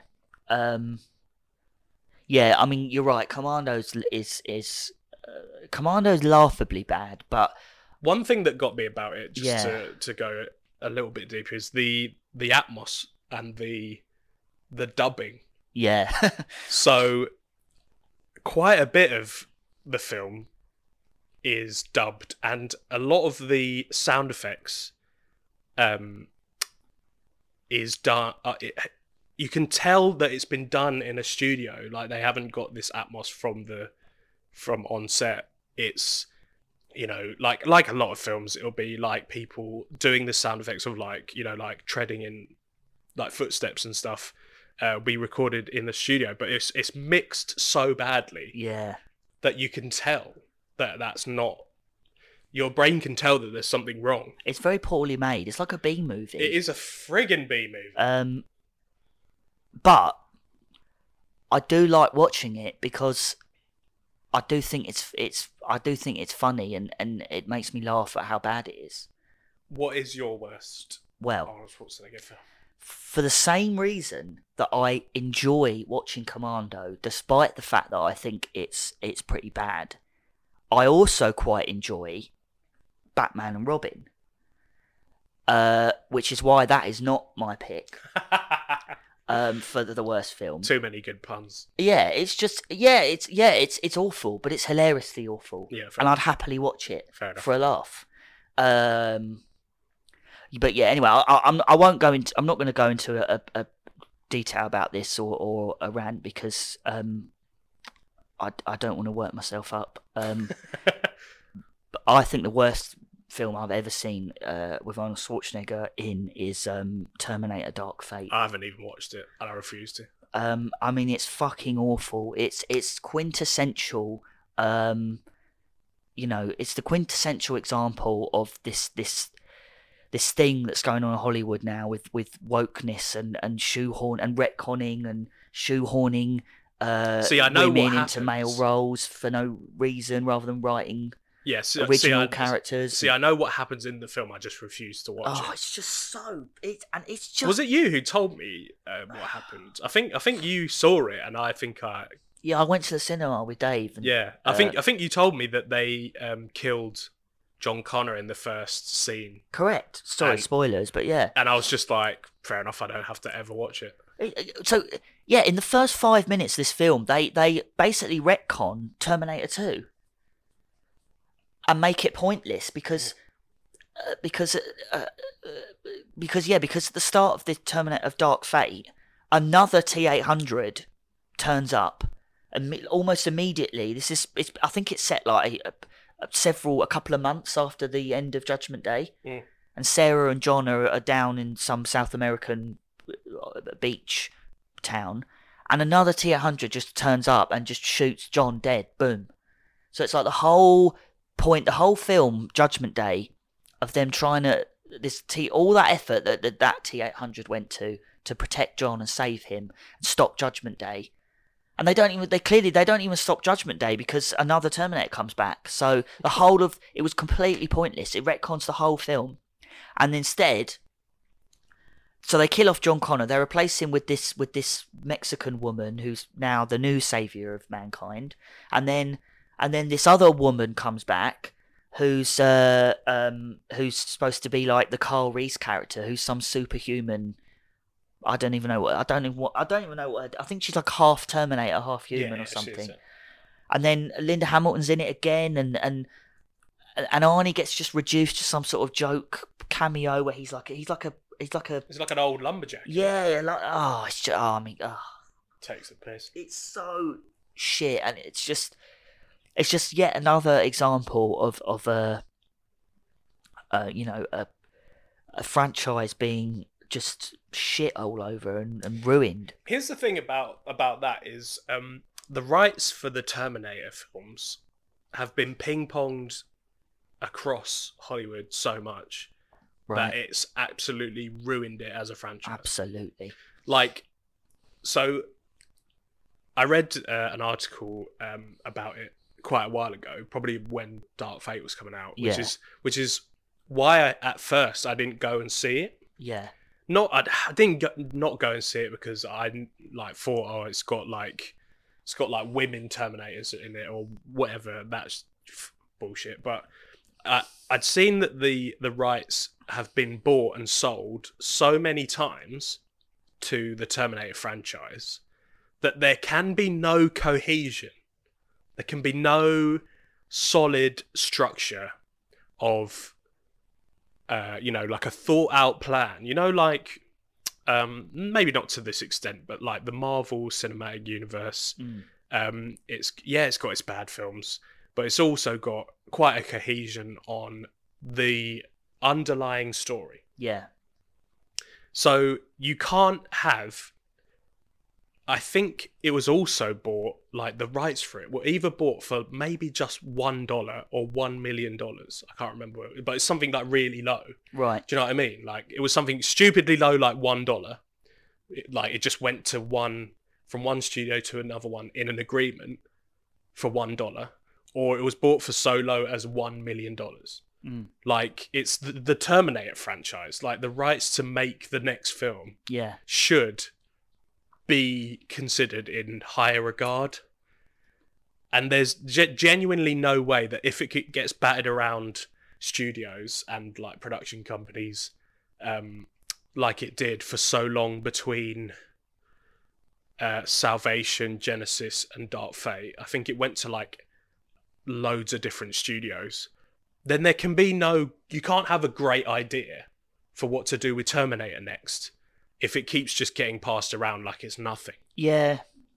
So I was just like, Genesis was bad,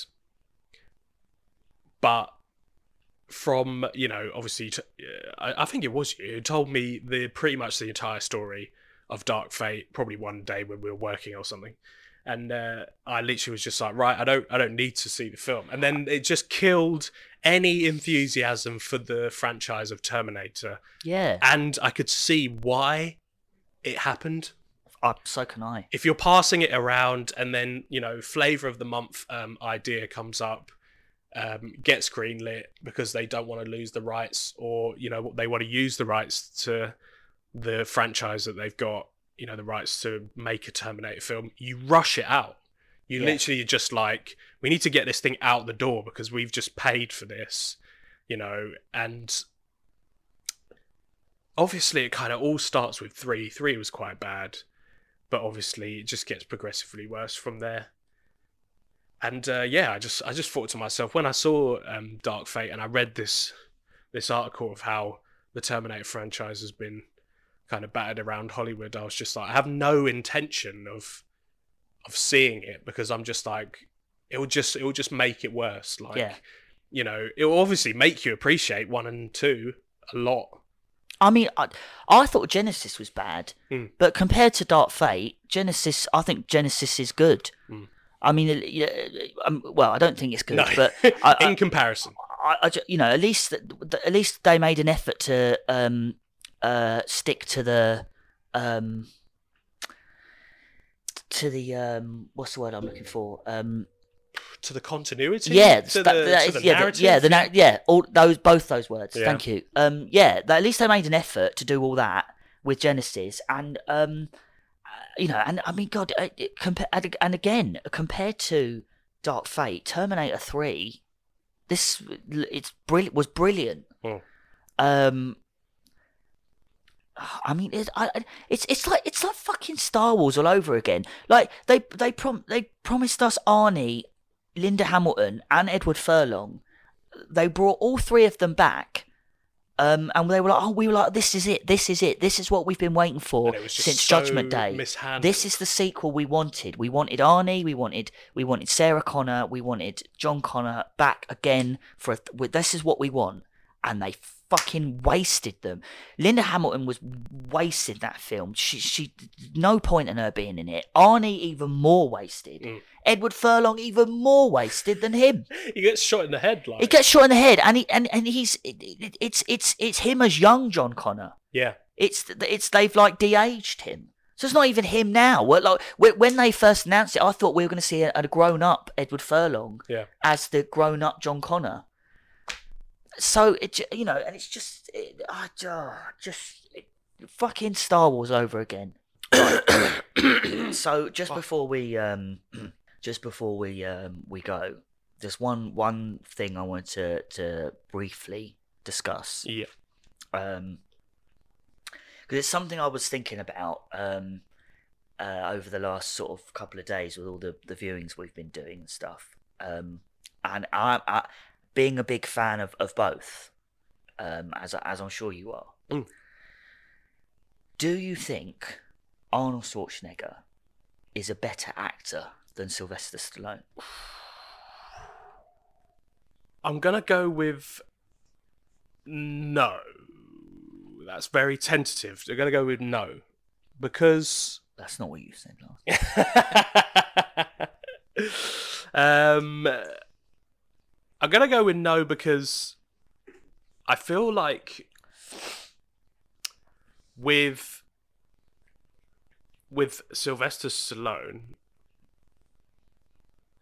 outside of the Rocky franchise, I'm just not quite sure that his dramatic acting is as good as Arnold Schwarzenegger's is Right. in his tries at the same genre.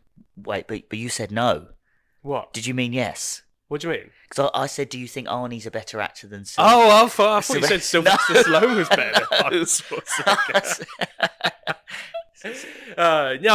So I think you Arnold do? Schwarzenegger Yeah. is a better actor. Yeah.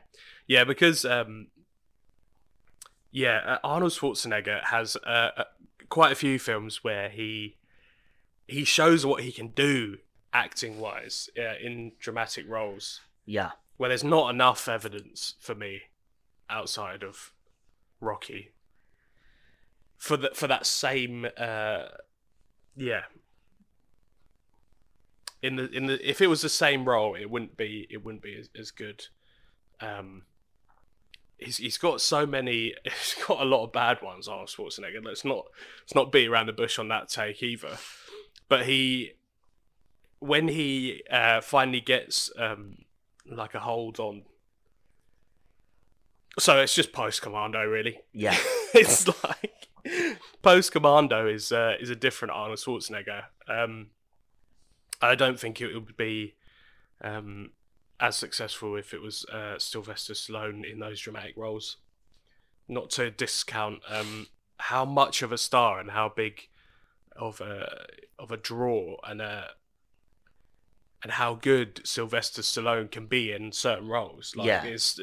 I don't think I don't think there's more than maybe one or two actors who would have been as good as Rambo. Mm. Maybe not even anyone. Rocky was, well, I mean, he wrote it. Yeah. He developed the script, so it's hard to picture anyone else as Rocky as well. Yeah. So he does have that factor where it's like it's Sylvester Stallone in that role, or it's no one. Yeah. But Arnold Schwarzenegger has that as well, and I don't believe that Sylvester Stallone is as good as Arnold Schwarzenegger in those dramatic roles. Again, it's hard because they've head to head as action stars. I mean, that's been debated ever since the late 70s, early 80s, really. Mm.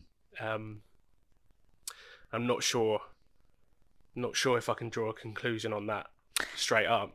Yeah, it's a difficult one in a weird sort of way. It's like trying to decide who you think's better out of sort of Pacino and De Niro. Yeah. Because they're both quite, when it comes to Arnie and Sly, they're both very similar, and they often get compared. Yeah. I mean, I think on paper, I think it's fair to say that Stallone is more talented creatively. Right.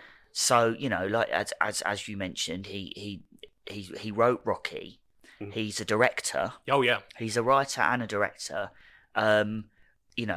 Which he won, and he won an Oscar for Rocky. Well, the film won Best Picture, but he wrote it, so it's his Oscar, it's his victory, and he has won a Golden Globe for acting. Yeah. I think people sort of forget this, maybe they didn't believe it. Yeah, of course. But he won the Best Supporting Actor Golden Globe for Creed, and that's not a Golden Globe is sort of like the American equivalent of a BAFTA. It's nothing to be scoffed at. No. It's not like I don't know, Saturn Saturn. film Yeah, award. Always Saturn, isn't it? Poor old Saturn Saturn. film I'm sorry if you're a Saturn Yeah. person listening to watching this. the Yeah. watching the awards every year. But you know, but anyway, my point is, I think whereas Arnie is just I think he's more of a mega star. yeah, Stallone is a better creator. He's a producer certainly, but he is he's more of a star. You're right. He's more of a Hollywood star, whereas Stallone's more of a creative force, shall we say? Yeah. But as you say, I do think that I think for me the difference is, yeah, Stallone can do dramatic, certainly a bit like Arnie, certainly later in his career. I mean, his performance in Creed was very good. I found it very moving, and he definitely deserved his Golden Globe. But you know, as we said, apart from Rocky, which has dramatic moments in it, I feel like with Sly, there's not a lot of range, No, and it's a tighter range, isn't it? Yeah. It's a shorter spectrum of range for Stallone. and in comparison. yeah, and all the scenes where we saw examples of Arnie acting, these sort of really sort of moments that are kind of throw you a bit, because you're like, oh, that was actually quite that was quite subtle and well acted and moving. Some of the like we were talking about earlier about some of the touching scenes in Twins where he's you know, and because his character's supposed to be quite gentle and tender, and I just can't see Sly No, being able to have that that sort of gentle tenderness, and also I don't think Sly can do comedy that well. no. I mean, you know, Arnie just has a sort of natural charisma. He has a timing which gets really good Yeah, later on in his career. yeah, You know, in the 80s, yeah, that kind of leads into tons of comedic roles, which you know, it's a bit of a risk. I don't know where it started. Maybe it was Twins that was one of his first comedies. I mean, you obviously see parts of that in Terminator 2, yeah, but that's in the 90s. So you know, it was probably a bit of a risk being like, oh, we're going to have Arnold Schwarzenegger, you know, quite a serious action hero, yeah, coming into the comedy space, and then for him to get quite a few roles in comedies as the lead actor is, you know, it just shows you how much of a star he is, that he can kind of adapt to that. yeah. But like you said, I don't think I could see Sylvester Stallone doing it. I just see a lot of growth and maturity in his performances, Yes. as he goes on, as he gets older, and a lot of range. Whereas with Sly, there's less range and there's less growth. I mean, he's still making it's movies like The Expendables and Escape Plan, and he's Like making it's the 80s. sequels to Rambo and stuff. Whereas Arnie nowadays is making these sort of very like indie dramas, Yeah. with absolutely no action at all, which weren't that successful, but he Showed he was trying. he was sort of well received, you know. I think the critics at least respected the fact that he was giving sort of, you know, serious sort of like dramas a go.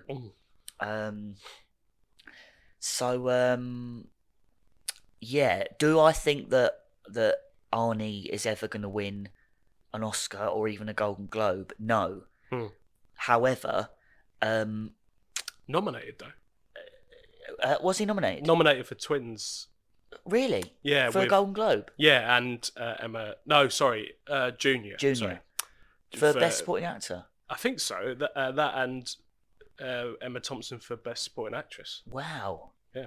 Well, I'm not surprised. He's really good in Twins. Even though. It's one of his best performances. Yeah. So yeah, but you know, look, awards.